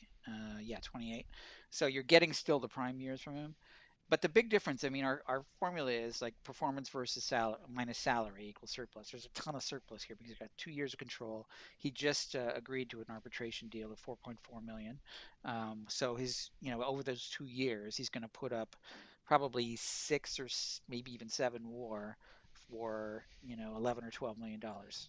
So that's where the surplus is, Hmm. and that's where the value is. And then you could argue that there's even more upside there because if you take him out of Pittsburgh and put him on a winning team, he might rise up even more. So, Right. so base cases, we've got him at 36 in terms of median, and we're not adding any sort of front end starter sort of premium to that or anything. That's just base level is what it is. He's got 36 million in surplus, and I think he'll go for that. Yeah, he's the perfect type of player where his value is so high because arbitration is broken. Yeah, Because he has the ugly ERAs, because he had not even that ugly, but they're all up until this last season all over 4. Because he has the ugly win-loss record, because he has a bit of a lower innings pitch total for every season except for 2019. Because of that, arbitration doesn't value him very highly.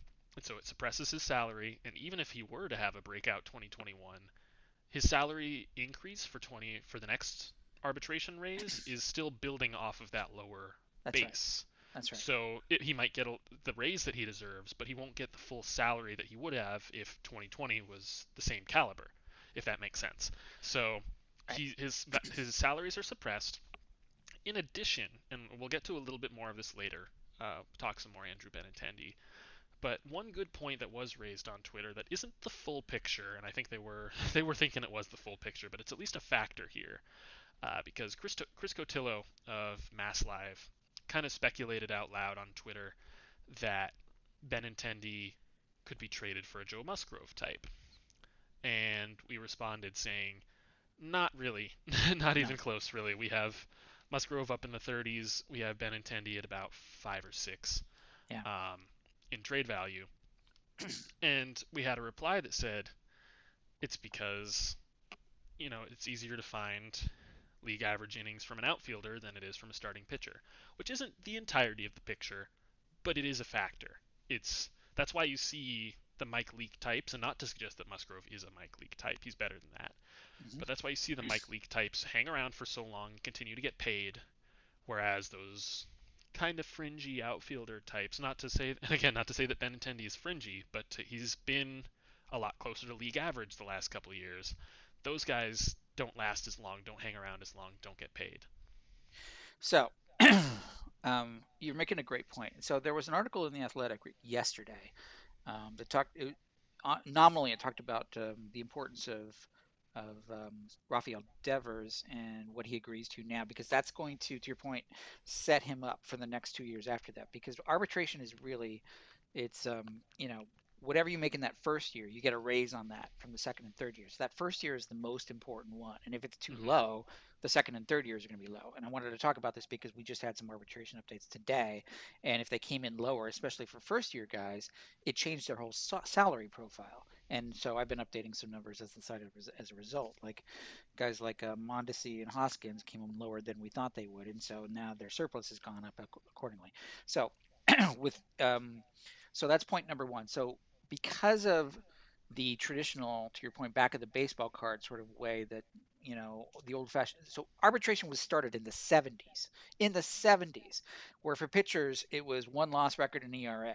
And if you're Musgrove and you were 1-5 last year, that's not gonna, Yeah, and he was an 11-12 in 2019, even though, and he had a 4.44 year way. So that's why he started off in his first arbitration year with a very low number, even though all the other sort of advanced analytics that we follow and that front offices follow tell a completely different story. He's a much better pitcher than that.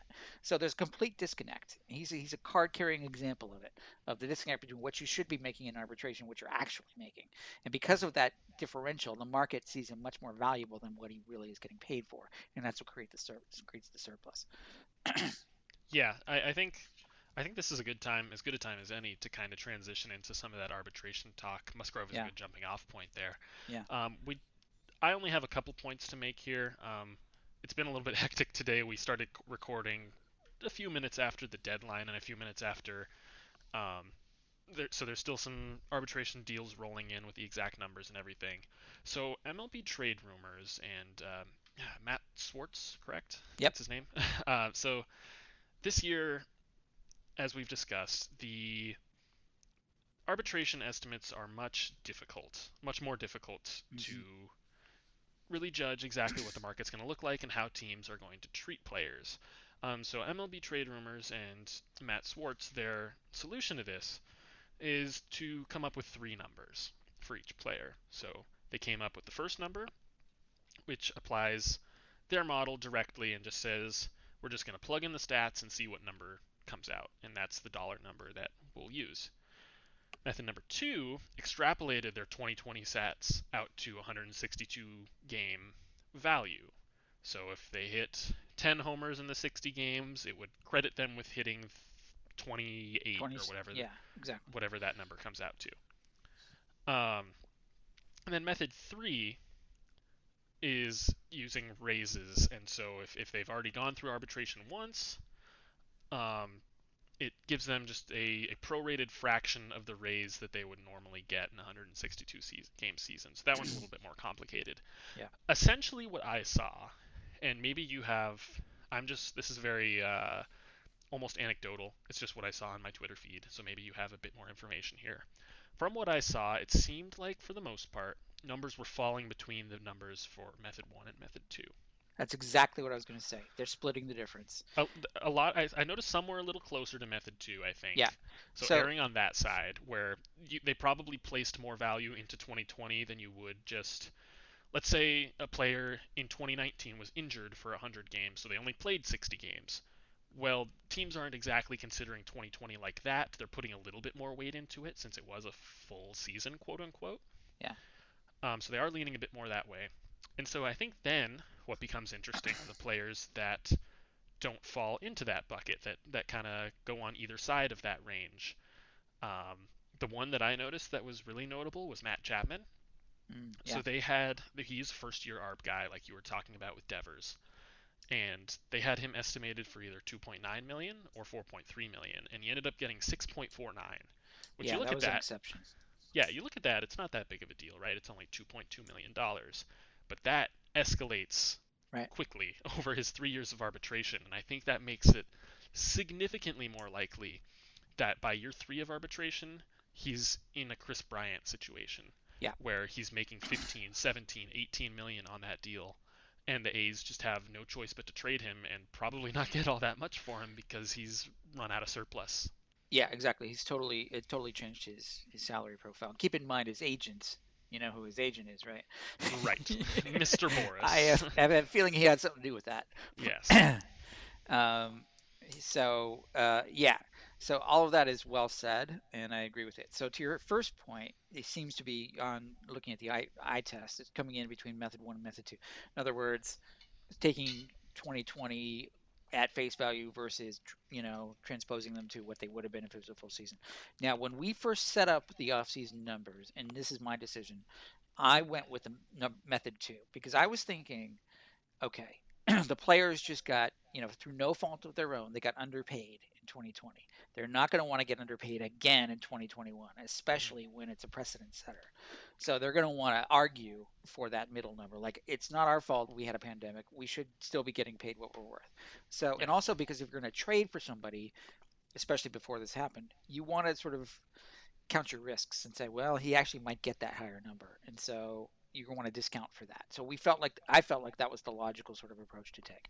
And so what we're doing now is updating the site saying, okay, this one's just a little bit, it's a hair under that's somewhere between option one, method one, method two. So a lot of guys were being adjusted down a little bit in terms of their salary, which is going to bump up their service number, surplus number just a little bit. And these are fairly minor changes. I mean, most of them are, I'm like Musgrove, we're just talking about, came in right at, and I think we had him at 4.4. He came in at 4.45. I mean, that's ridiculously, close. So Hader was right where we thought he would be. Mm-hmm. There's a couple of guys though I noticed, like Adalberto Mondesi came in really low, like in the twos, and I thought he would be like four. Hoskins, Reese Hoskins of the Phillies, came in a little bit low too, and so both those guys are going to have higher surplus numbers as a result of that because it changes their whole profile. Um, Dominic Smith was another one. We got a lot of questions. Why isn't Dominic Smith higher? Because when we chose option two, method two, it kind of bumped up his projected salary. Now that he's Mm-hmm. chosen a lower number, okay, now his salary, this is his first year of arbitration, I believe, as well. And so then his whole salary number changes. So now he's gone from 17 something surplus into the low 20s. So, which probably will please a lot of Mets fans. So good for the Mets, not as good for Dominic Smith. I think Mm-hmm. some of these guys are also sort of splitting the difference because they don't want to go to arbitration because it's such a funky year. They're thinking, Yeah. what if I don't get paid? What if it's just. So better to split the difference than to risk that. I think Mm-hmm. that's why you saw a flood of these things going on today. Yeah, definitely. One other that stuck out to me, and not necessarily because he deviated from his projections, but just because I guess it was something I hadn't realized. Cody Bellinger. So he Mm, was projected. His three projections were 11.5, 15.9, and 13.1. So 15.9 was the number we used for method two. He yeah, ended up getting 16.1. yeah. So that's pretty close. Only 200,000 difference. But the thing is that he's a super two, and Hmm. that was year two of arbitration for him. Hmm. So $200,000, especially when you're up in that territory, it can multiply over these next 2 years. Right. Like we were kind of saying, you're building on that base. So that increase from 16.1 to or 15.9 to 16.1 might end up making him a few million in the long run extra. Yeah. And the second point there is that God, he looks like he's poised to set arbitration records. I mean, Out. it's very like I don't know, I don't want to say very likely. There's a decent chance that the Dodgers sign him to a mega deal and he and Betts are just there forever. I think that's a very realistic possibility. But if they don't, if they do go year to year with him, or even if they sign him to that extension once he gets to that last year of arbitration. The way it's looking, that last year could be huge. Yeah, I'm actually plugging that in as we speak. So we had 15.9. It's slightly different than 16.1. But look, historically, the pattern is in a normal sort of 3-year window, you get 25% of market value. Now that's debatable because of the way they calculate that. But 25, then 40% of market value, then 60. So, but we also said that they were raises. So that first year, if you're getting 25% of your market value, what you're doing is in the second year, and this is how we're calculating it, saying, okay, 40 divided by 25, whatever that number is, and then the third year, you're basically getting a 50% raise. So with him, he's already in his second year to the point making 16 million. If we followed that a similar pattern in his third year, if he gets a 50% raise, he'd be at 24 million for 2022, which is already up there. And then, oh, by the way, he's still got another year of arbitration after that. And even if you say no, there's no way you get a 50% raise on that. Let's say he gets a 33% raise. That's 32.1 million. Right. That would blow out the record number of Mookie Betts, right? So Wasn't Betts at 20? At 20 flat, or or was that the year before? was that 27? What, I think, right? 27. Okay, 20 Yeah, was the year before for him. yeah. Jeez. So yeah, but he's so good and so Yes. young. He hasn't even hit his prime yet. He's already a 5+ WAR player. He's still got a plenty of surplus, even making that much money, right? Hmm. So then you think, my God, what would he get? If he were a free agent? I mean, that would be record breaking. That'd be Mike Trout territory. Right.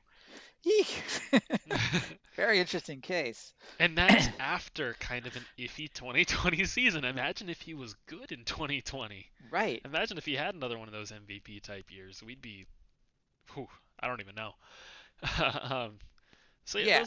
that's the majority of what stood out to me. I don't know if you have other points you want to bring up.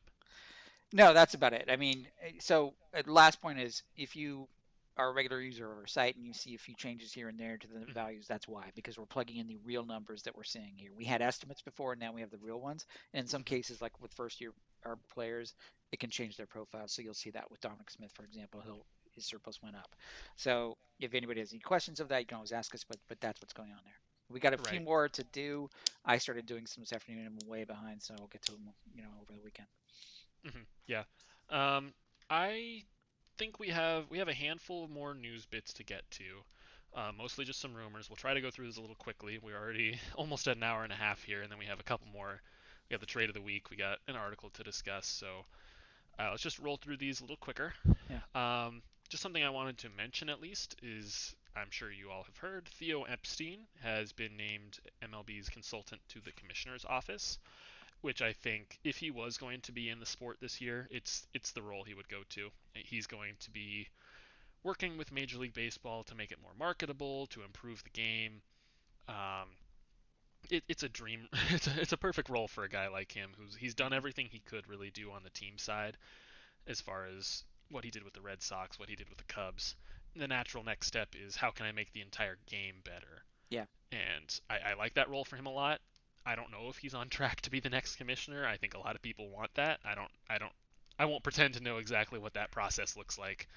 Um, but it's nice to see him in a higher up position helping improve the game. Yeah, I agree. I mean, look, the commissioner's job is herding cats of 30 different rich billionaire guys, right? The billionaire owners, you report to them, you work for them. And so that's a diplomatic role to some extent. Like it's been criticized, and I think fairly, of Manfred that he spends more time sort of massaging egos of billionaires than he does actually looking after the game. So I welcome this move because I think Theo's, he's got, from what I've seen, the right ideas. And I think we do need more sort of action in the game, faster pace. I mean, if my kid's in little league, and if you go watch a little league game and they're steal second, they're stealing third, there's all this action going on. It's a lot of fun Hmm. to watch, right? Compared to sort of a slower major league game. Obviously, the skill set is different and everything, but you need a little bit more action, I think, and especially to get the younger crowd. And I Yeah, think he's gonna look at ways to do that. if there's anyone in the league that I trust right now smart enough to pull the right strings there, make the right moves that won't have drastic consequences for the rest of the game, I think it's him. So Yeah, totally. I like that role for him. Yeah, Okay, Tomoyuki Sagano agreed to a 4-year, $40 million deal back with the Yomiuri Giants. He's staying in Japan in the Nippon Professional Baseball League. Um, That contract does have 3 opt-out chances, so he's going to try again on the market the next few years if he would like. But this one was a surprise to some folks. He was seen as probably the second best pitcher available after Bauer, and it looked like a market just didn't create itself for him. And I think that's a bit disappointing. I think we all wanted to watch Sugano pitch, see what he had. Um, so yeah, Yeah. what do you think? I think it's a, a question of certainty versus uncertainty. Like you don't want to pay a lot of money for a guy who there's always there's hits and misses when they're coming from Asia. Like some guys do it well, some guys don't. And I'm not an expert enough in like what the trick is to identify which ones are going to, which ones aren't. Hmm. But they just haven't faced this level of competition before. Some people compare it to like the AAA versus Major League Baseball. So it's hard. You want to sort of underpay, if you will, just to give yourself a little wiggle room just in case it doesn't pan out. And if Yeah. he's looking for like a 4-year deal with a lot of money, it's hard to really sink that cost, especially in this budget challenged climate, if you don't have a sense of certainty that he's really going to deliver. And I think that's what it's all about. Yeah, definitely. My personal theory, and this probably doesn't apply to Sagano because he's at the top of that market. My personal theory entering this offseason was that we would see a lot more action and transactions between MLB teams and the Nippon Professional Baseball League, the KBO, other overseas teams. My theory being that there's going to be a lot of teams who look at like kind of the minor league free agent type market and say, a lot of these guys that we might have wanted for depth in another year, they just didn't play last year. We don't know what to expect from them. And Mm, then they look over at the NPB or the KBO, and those guys did play a full season. And so they say, hey, we'll bring you over on maybe a minor league deal or maybe one of those two-way deals or something like that. And we trust your, we know you're in shape. We know what to expect from you. On the flip side of that, there's maybe a lot of those minor league free agent types um, from MLB that say we just didn't have a minor league season at all. Who knows what the minor league season is going to look like? I'm going to go sign overseas because I know I can play baseball there.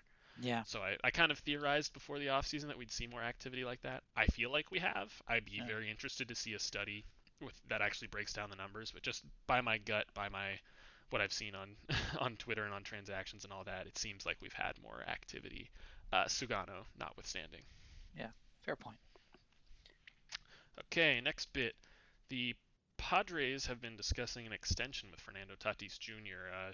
Seems this is another one of those situations where the news breaks from a Latin American source saying the deal is done, almost agreed to. It's this many years and this kind of a dollar amount, and then it kind of reaches stateside, and it's a lot of these reporters walking it back a little bit and saying, yes, they're in talks, but we're not there yet. And I don't know if that's kind of a lost in translation kind of thing. It seems like it happens every now and then. Mm, But it does seem like that they are making significant progress here. Preller visited Tatis in the Dominican Republic a couple weeks ago, and so I'm very interested to see what this looks like. Ken Rosenthal did a great piece on how that might work out, how it might look. A lot of people have written. I think Kylie McDaniel also wrote one for ESPN Insider. But basically, he's in a weird spot right now with how old he is because you say, well, if he takes that 10 or 11-year deal, which has kind of been the norm for those big name the big name superstars signing extensions or signing free agent deals, for Tatis, because he's so young, it would put him back on the market at his age 32, 33 season, and that's a weird spot to hit the free agent market. So you think, okay, so you either got to go shorter, yeah. which makes less sense for the Padres, or longer, which we've just never really seen before. Yeah. So I'm very interested to see how this turns out. Yeah. He's 21 and he's going to be 22 this year. So obviously, oh my God, you've got age on your side, and there's so much great stuff to come from him, I'm sure. Hmm. This is similar to the Acuna extension. I mean, that's what the Padres want. They want to Hmm. lock him up for 10 years or whatever, at a really under market rate because they know he hasn't even hit his prime yet, right? Hmm. We've got, I mean, his field value, I'm just looking at it, is like 51, 58, 60, 62 as he gets into his prime years. I mean, that's ridiculous. And if you but he's still making the league minimum, right? He hasn't even hit ARB Hmm. yet, right? So from his perspective, he'll get paid sooner if he accepts a deal, and obviously you'd have, cost certainty from his perspective, cost certainty from the Padres' perspective. They'd split the difference and go under market, and everybody wins. That's what they're looking for, right? That's what these Hmm. deals are all about. And certainly from an extension standpoint, it's much better to extend a guy who's 22 than a guy who's 32, right? So you're just, you're buying out his prime years, and that's so. I think it makes sense, to get whatever you can from the Padres' point of view. I think it makes sense from if I'm Tatis's agent saying, to your point, let's either go 13 or go 6 or 7 because I don't want the middle ground of 10. Yeah. So if you go 6 or 7, you'll probably get a higher AAV. If you go 13, they're going to spread that out and flatten it out because you've got to have a lot. That's a big bucket of money, so you're Yeah. gonna want to lower AAV and spread out the risk. Yeah. And I hope we don't see another situation here like we did with Ronald Acuna, where I know industry consensus when he signed that deal was, yikes, he Yeah, deserved that more money than Albies that. too. Yeah, Yeah, way underpaid. and Yeah, and part of the speculation there for Acuna was that he's never been shown this much money before. He wasn't a first round draft pick domestically. right. He didn't see that 5, 6, $7 million signing bonus that he might have. Instead, he signed internationally and wasn't even that big of an international prospect at the time. He signed for $100,000. Well, just looked it up. Fernando Tatis Jr. signed with the White Sox for $400,000.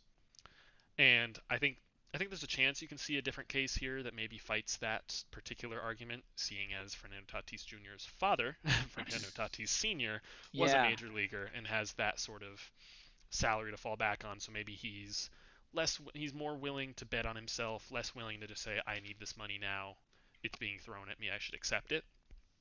And so hopefully he's able to reach a bit more of a market rate type deal um, than Acuna was. yeah. And if he doesn't, I'm just looking at his projections here in our modeling. If he goes through arbitration, he'd be looking at so league minimum this year, and then something like 11.8 in his first year, 18.9 in his second year, of ARB, and then 28.3, which is also breaking Betts' record.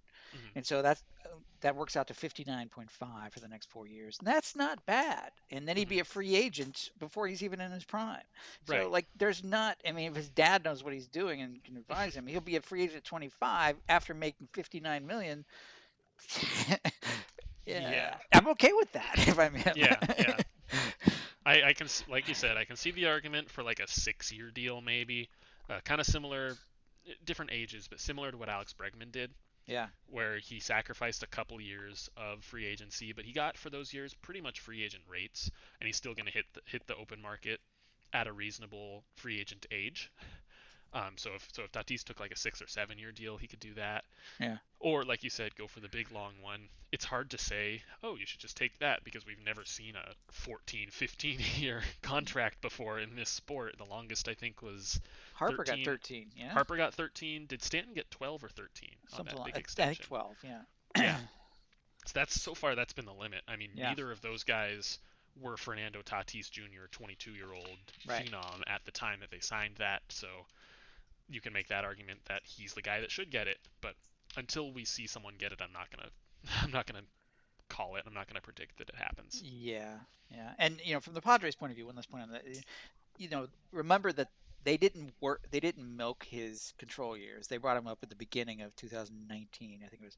So he's got four control. He's instead of milking it the way Chris Bryant's was, he's instead of 5 years of control, he's got 4 years of control because they had him on Hmm. the team from the start of the season. So the clock is starting to tick a little bit. I wouldn't say it's a huge sort of issue for them. I think they're looking to lock him up, for longer than 4 though. Hmm. So maybe they can find a happy medium there. Yeah, definitely. Okay, just a couple quick rumors here. Marlins are showing some interest in Wilson Contreras. We talked about him a little bit earlier. The Marlins seem like they're kind of itching to make a move here. New GM, Hmm. got a lot of talent to work with. She's smart enough, I think, that she's not going to trade her top prospect. And that's kind of been the industry mantra. You see it with Preller's Hmm. moves in the Padres.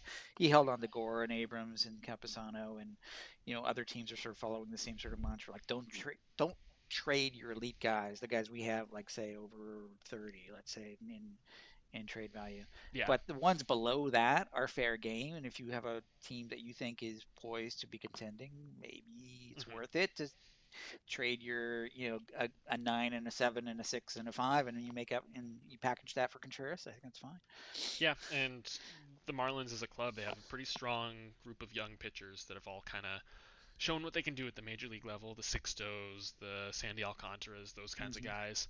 Bullpen is fine, and they're making some veteran additions to it. But the offense is a bit of a question mark. There's some young hitters there with potential. The Brian Anderson, he's probably the most established of them. Isan Diaz and Jazz Chisholm haven't really shown what they could do yet. They're missing some thump here, and Contreras might be a good way to get that thump. Yeah, they've been obviously very disappointed with Alfaro. He's kind of fallen off the map, so they do need Hmm. some catcher help there too. And you might be thinking they need a vet there to kind of help the young pitching staff Yeah, as well. So yeah, I could see a fit. yeah. Okay, then the Mets and Brad Hand. We had kind of a fake out this morning. Ken Hmm. Rosenthal tweeted that they were nearing a completion on a 2-year deal.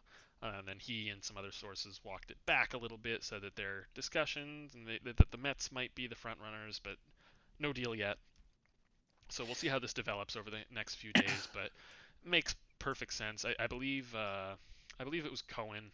It was either Cohen or Alderson. I think it was Alderson actually who said if we had Cohen at the time, we might have claimed Brad Hand when Yeah, Cleveland put him on waivers. yeah, And so you know they like him. Just that alone suggests that they might be willing to pay more than other teams are if they were willing to claim him at 1 year 10 million and no other team was. yeah, So, yeah. I mean, again at the time, everyone was afraid to make any moves because mhm, they didn't know what the forecast was in terms of the season and the length and the pandemic and everything. So everyone's mhm, just like cutting their losses. And so now the pieces are being picked up a little bit, and this is one of them. So I mean, I think fair value for him is in the 9 million range, maybe 10.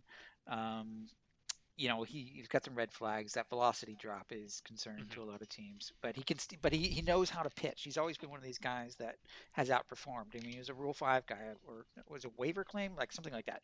He was a mhm. cast off, and then he made something of himself. Didn't have the greatest of stuff, but he knows how to pitch. He's a very smart pitcher, and he gets the job done. So I think they like that. Maybe he wouldn't be the closer there, but I don't know. Maybe he would. And that'd be a heck of a bullpen if they added him Yeah, to it. yeah. I mean, struggled last year, 5.01 ERA, ranked 21st in the majors according to MLB trade rumors. Um, but adding Hand to it, and Diaz had a solid bounce back type year. That's a solid 1-2 Yeah. punch, no matter which one of them used as the closer, which one of them set up, or if you maybe you go a little flexible with it. Don't And need to Trevor have May. defined roles. Right, right. They signed Trevor May as well. Yeah, and if they use Lugo's much better in the bullpen. Hmm. Everyone knows it than he is as a starter. So you add Hmm. him as kind of your kind of key middle relief guy, to pitch the seventh or whatever. You got a strong bullpen there. Yeah. But that would mean that you would also need to pick up a starter because they're still missing a starter there. Hmm. So, and I think that's I, probably what they're thinking. yeah, I believe the plan is to move him back to the bullpen. I hope so. Yeah.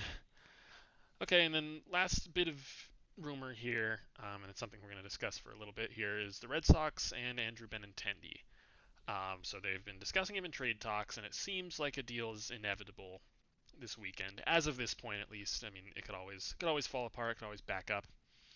The teams involved so far. Initially, Miami was connected, but it seems like either their interest has waned or the teams haven't been able to come to anything, and they've moved on to other teams.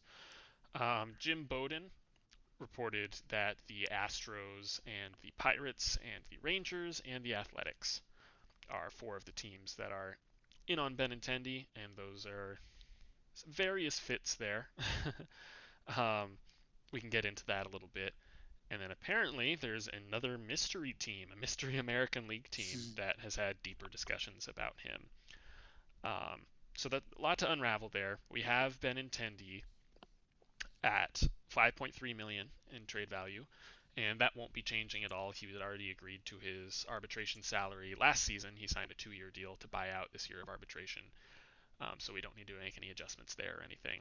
He has 2 years of control left. He's 26 years old, very bad and hurt in 2020.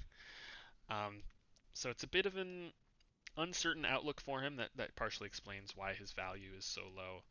But what do you think about the Red Sox idea of trading him? Do you think they should? And what do you think that his market really should look like? I think first to the first part of your question, I think it's a tough one because you have to. So why would they be trading him? Because he's obviously his value is low, and he's coming off a horrendous year, and the year before that wasn't so great either.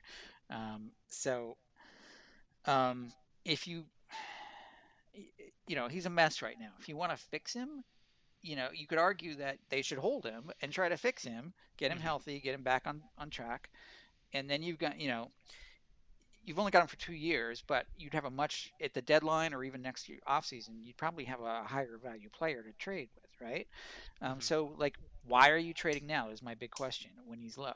The only answer to that is because you're trying to cut your losses because they think he's not fixable. And there are red flags. His sprint speed is going down, and I know Fangraphs has published some interesting articles about that, how it's an indicator of future performance because it's not just Hmm. about your sprint speed, about your athleticism as a whole, Right. which means potentially bat speed and various other things. And he can't play center field. He's already a bad left fielder, so like he doesn't really fit the left field profile either because he doesn't have power. He tried, Hmm. it didn't work. He's really more of a sort of OPB contact guy. So you know there's something there still. At least he's got that good eye, and if nothing else, and so that's Hmm. why he's got some value. But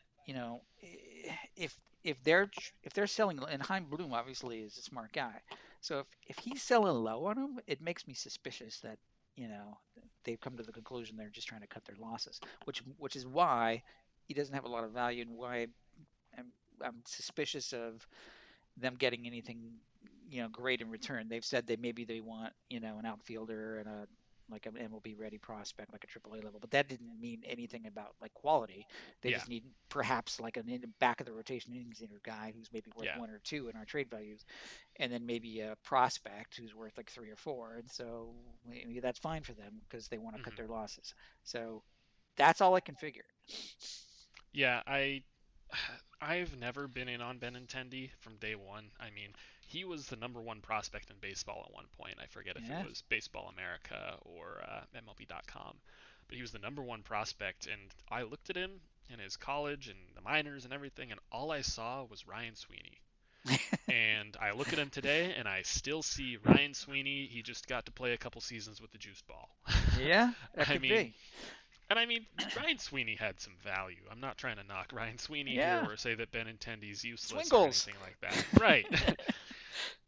But he's not. That Ryan Sweeney's value does not match up to Andrew Benintendi's name value. And so I Yeah. think that's why a lot of people are going to be shocked at the return here.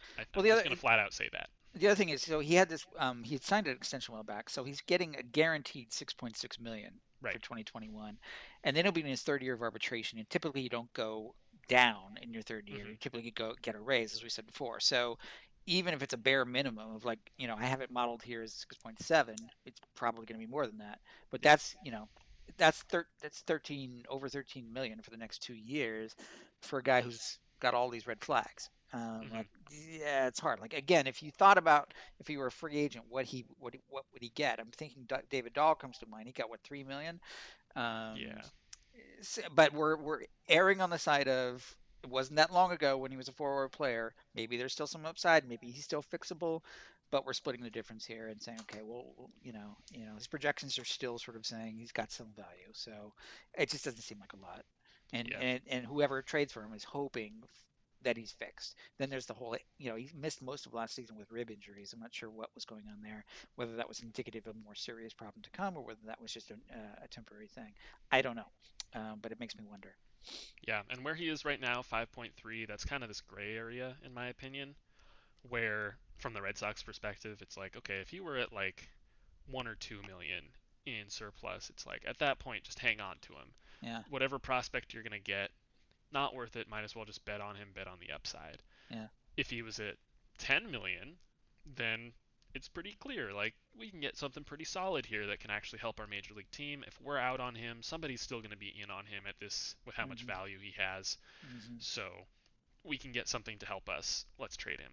And he's kind of in this gray area where like I think there's a lot of there's some interesting players out there they can get for him in this 5 million ish range. Um, but it's also far from a certainty that they get anything of true value or anything that can help their MLB team right away.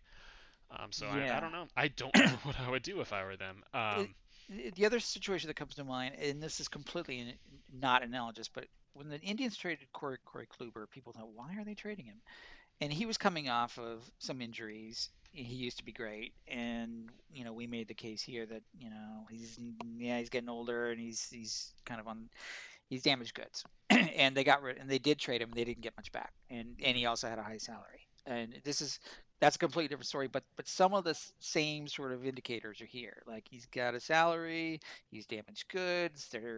They just want to get rid of him, get whatever they can for him. I'm thinking there's some parallels there. Right, right. And then just one note on those teams that have been connected to him. There's a wide range there of fits. So as I mentioned, the A's, Astros, Rangers, Pirates, and Marlins, and the Marlins are reportedly out, and it looks like Rob Bradford is tweeting that the Rangers also are probably out, which makes sense. I Yeah, think they're the worst fit of any of these teams. right. Like they just signed Dahl. They already have the corner outfield spots kind of locked up, and as we've discussed, Benintendi's not really a center fielder, so Yeah, probably not a great one. The Astros, I think, are a very good fit just because of their outfield situation right now. They yeah, lost Josh Reddick, Michael Brantley, and George Springer to free agency, yeah, and so they have some internal solutions, but nothing too exciting. And I think Benintendi represents higher upside than anything that they have in their system right now. Then the A's, you have to squint a little bit for them as well.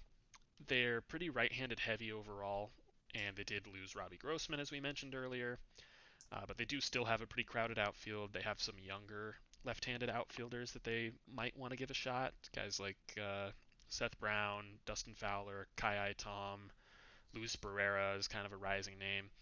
So if they did get Benintendi, it's kind of just saying we don't really think much of any of those guys. We're going to block them. So I don't know about that for them. And then the Pirates are just a weird timeline, and I think the largest connection there is Ben Sherrington. yeah. Um, And that would be a it flip situation. yeah, and at that Fix him and and flip him. you don't see that too often where one team flips a guy to another team that's gonna try and flip a guy. Yeah, Um, yeah, right. That's a good point. so I don't Yeah, I don't I, know. I agree. I think the Astros are the most logical fit for the reasons you hmm mentioned. They've got Kyle Tucker and I don't know what else, Yeah, Miles Straw. I don't know. Chaz Like, McCormick. so they definitely need an outfielder. Yeah. And they probably think they can fix him. They don't have much of a farm left to work with though, which is also sort of gets me thinking. His value is probably about more or less where we have it. hmm And the same thing with the A's. And he maybe, the A's picked up Robbie Grossman 2 years ago when you thought, he's going to block somebody. And it turned out to be a white move. It was a buy low move. So they're probably hmm thinking buy low here. The other Yeah. sort of weird out of the box idea that I've seen some proposals come to mind is maybe they're trying to get rid of Piscotty. The hmm Red Sox have said they would pick up an underwater contract in exchange for prospects. They would take on some dead money.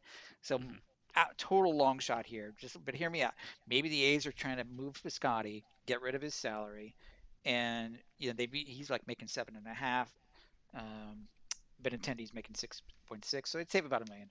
But they'd also hmm clear the roster spot. Now, having done that, they'd also have to give more prospect capital to Boston, and that would be a higher price. Like I doubt they would, include an AJ Puck in the deal, but maybe a few mid-level guys like a Logan Davidson or a Brian Welvis or something, some package like that would make up for Piscotty's negative value, hmm and then a little bit more to kind of cover Benintendi, and everybody's happy.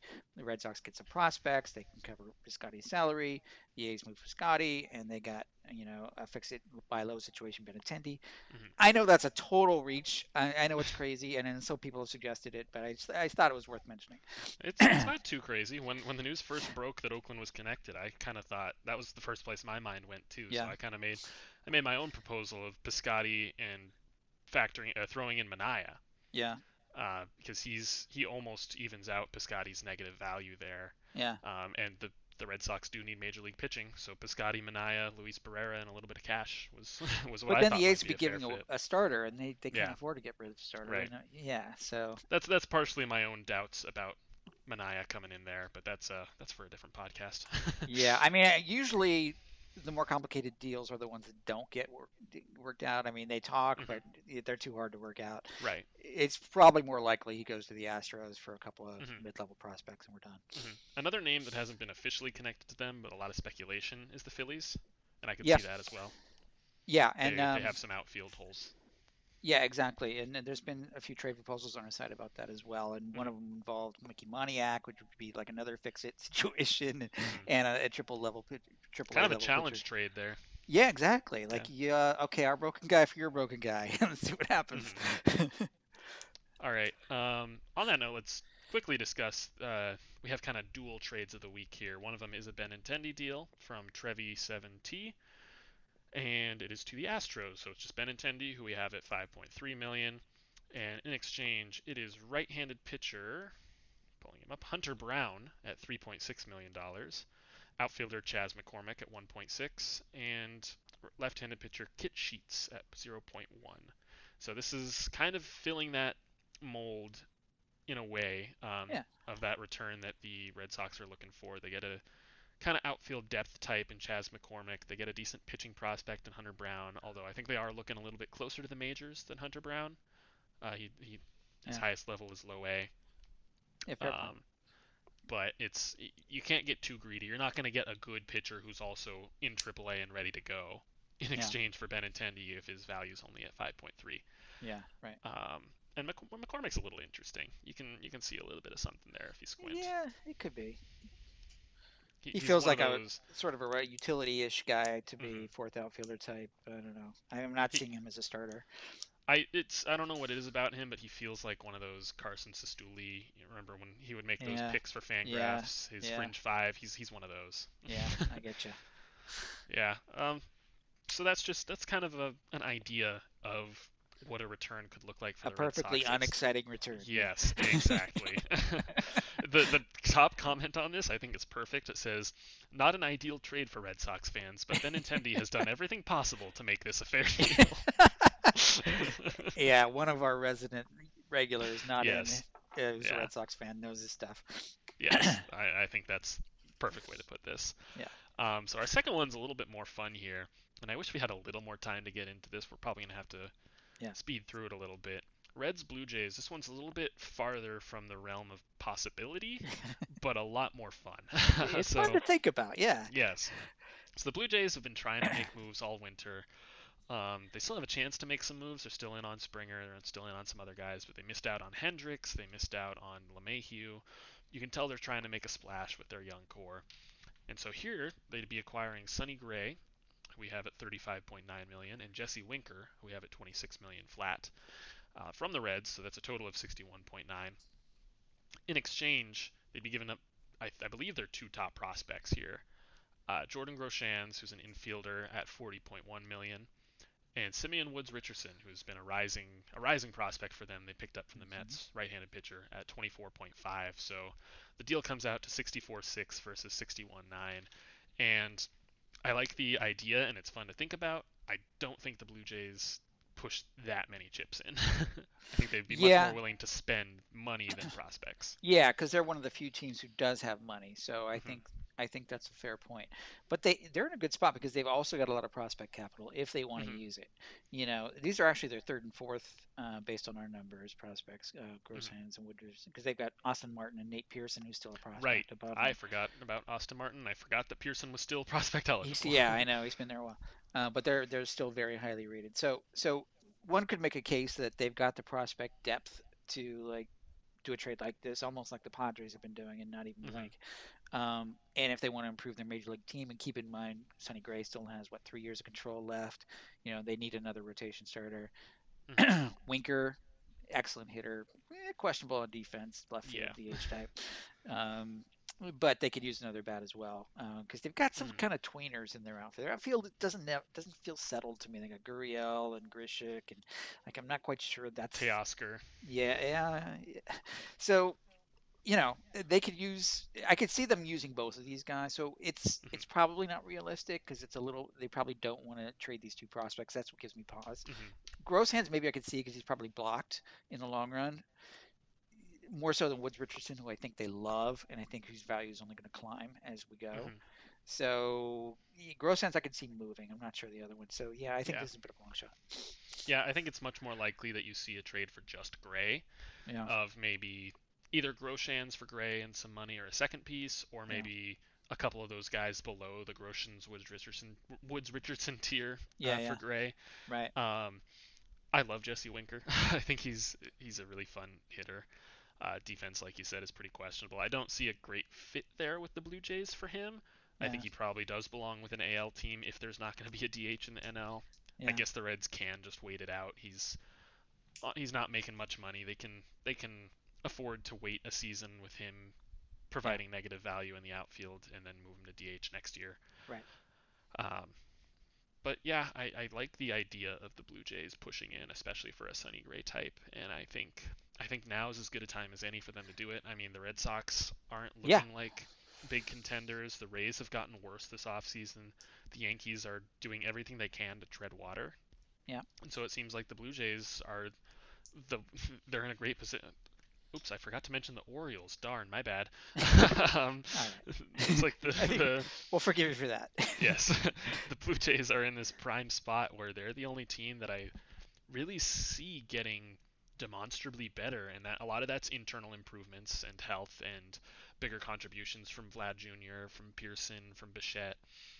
But a lot of that's that, yeah, as you mentioned, they have money, they have some prospect capital, they can make a move like this.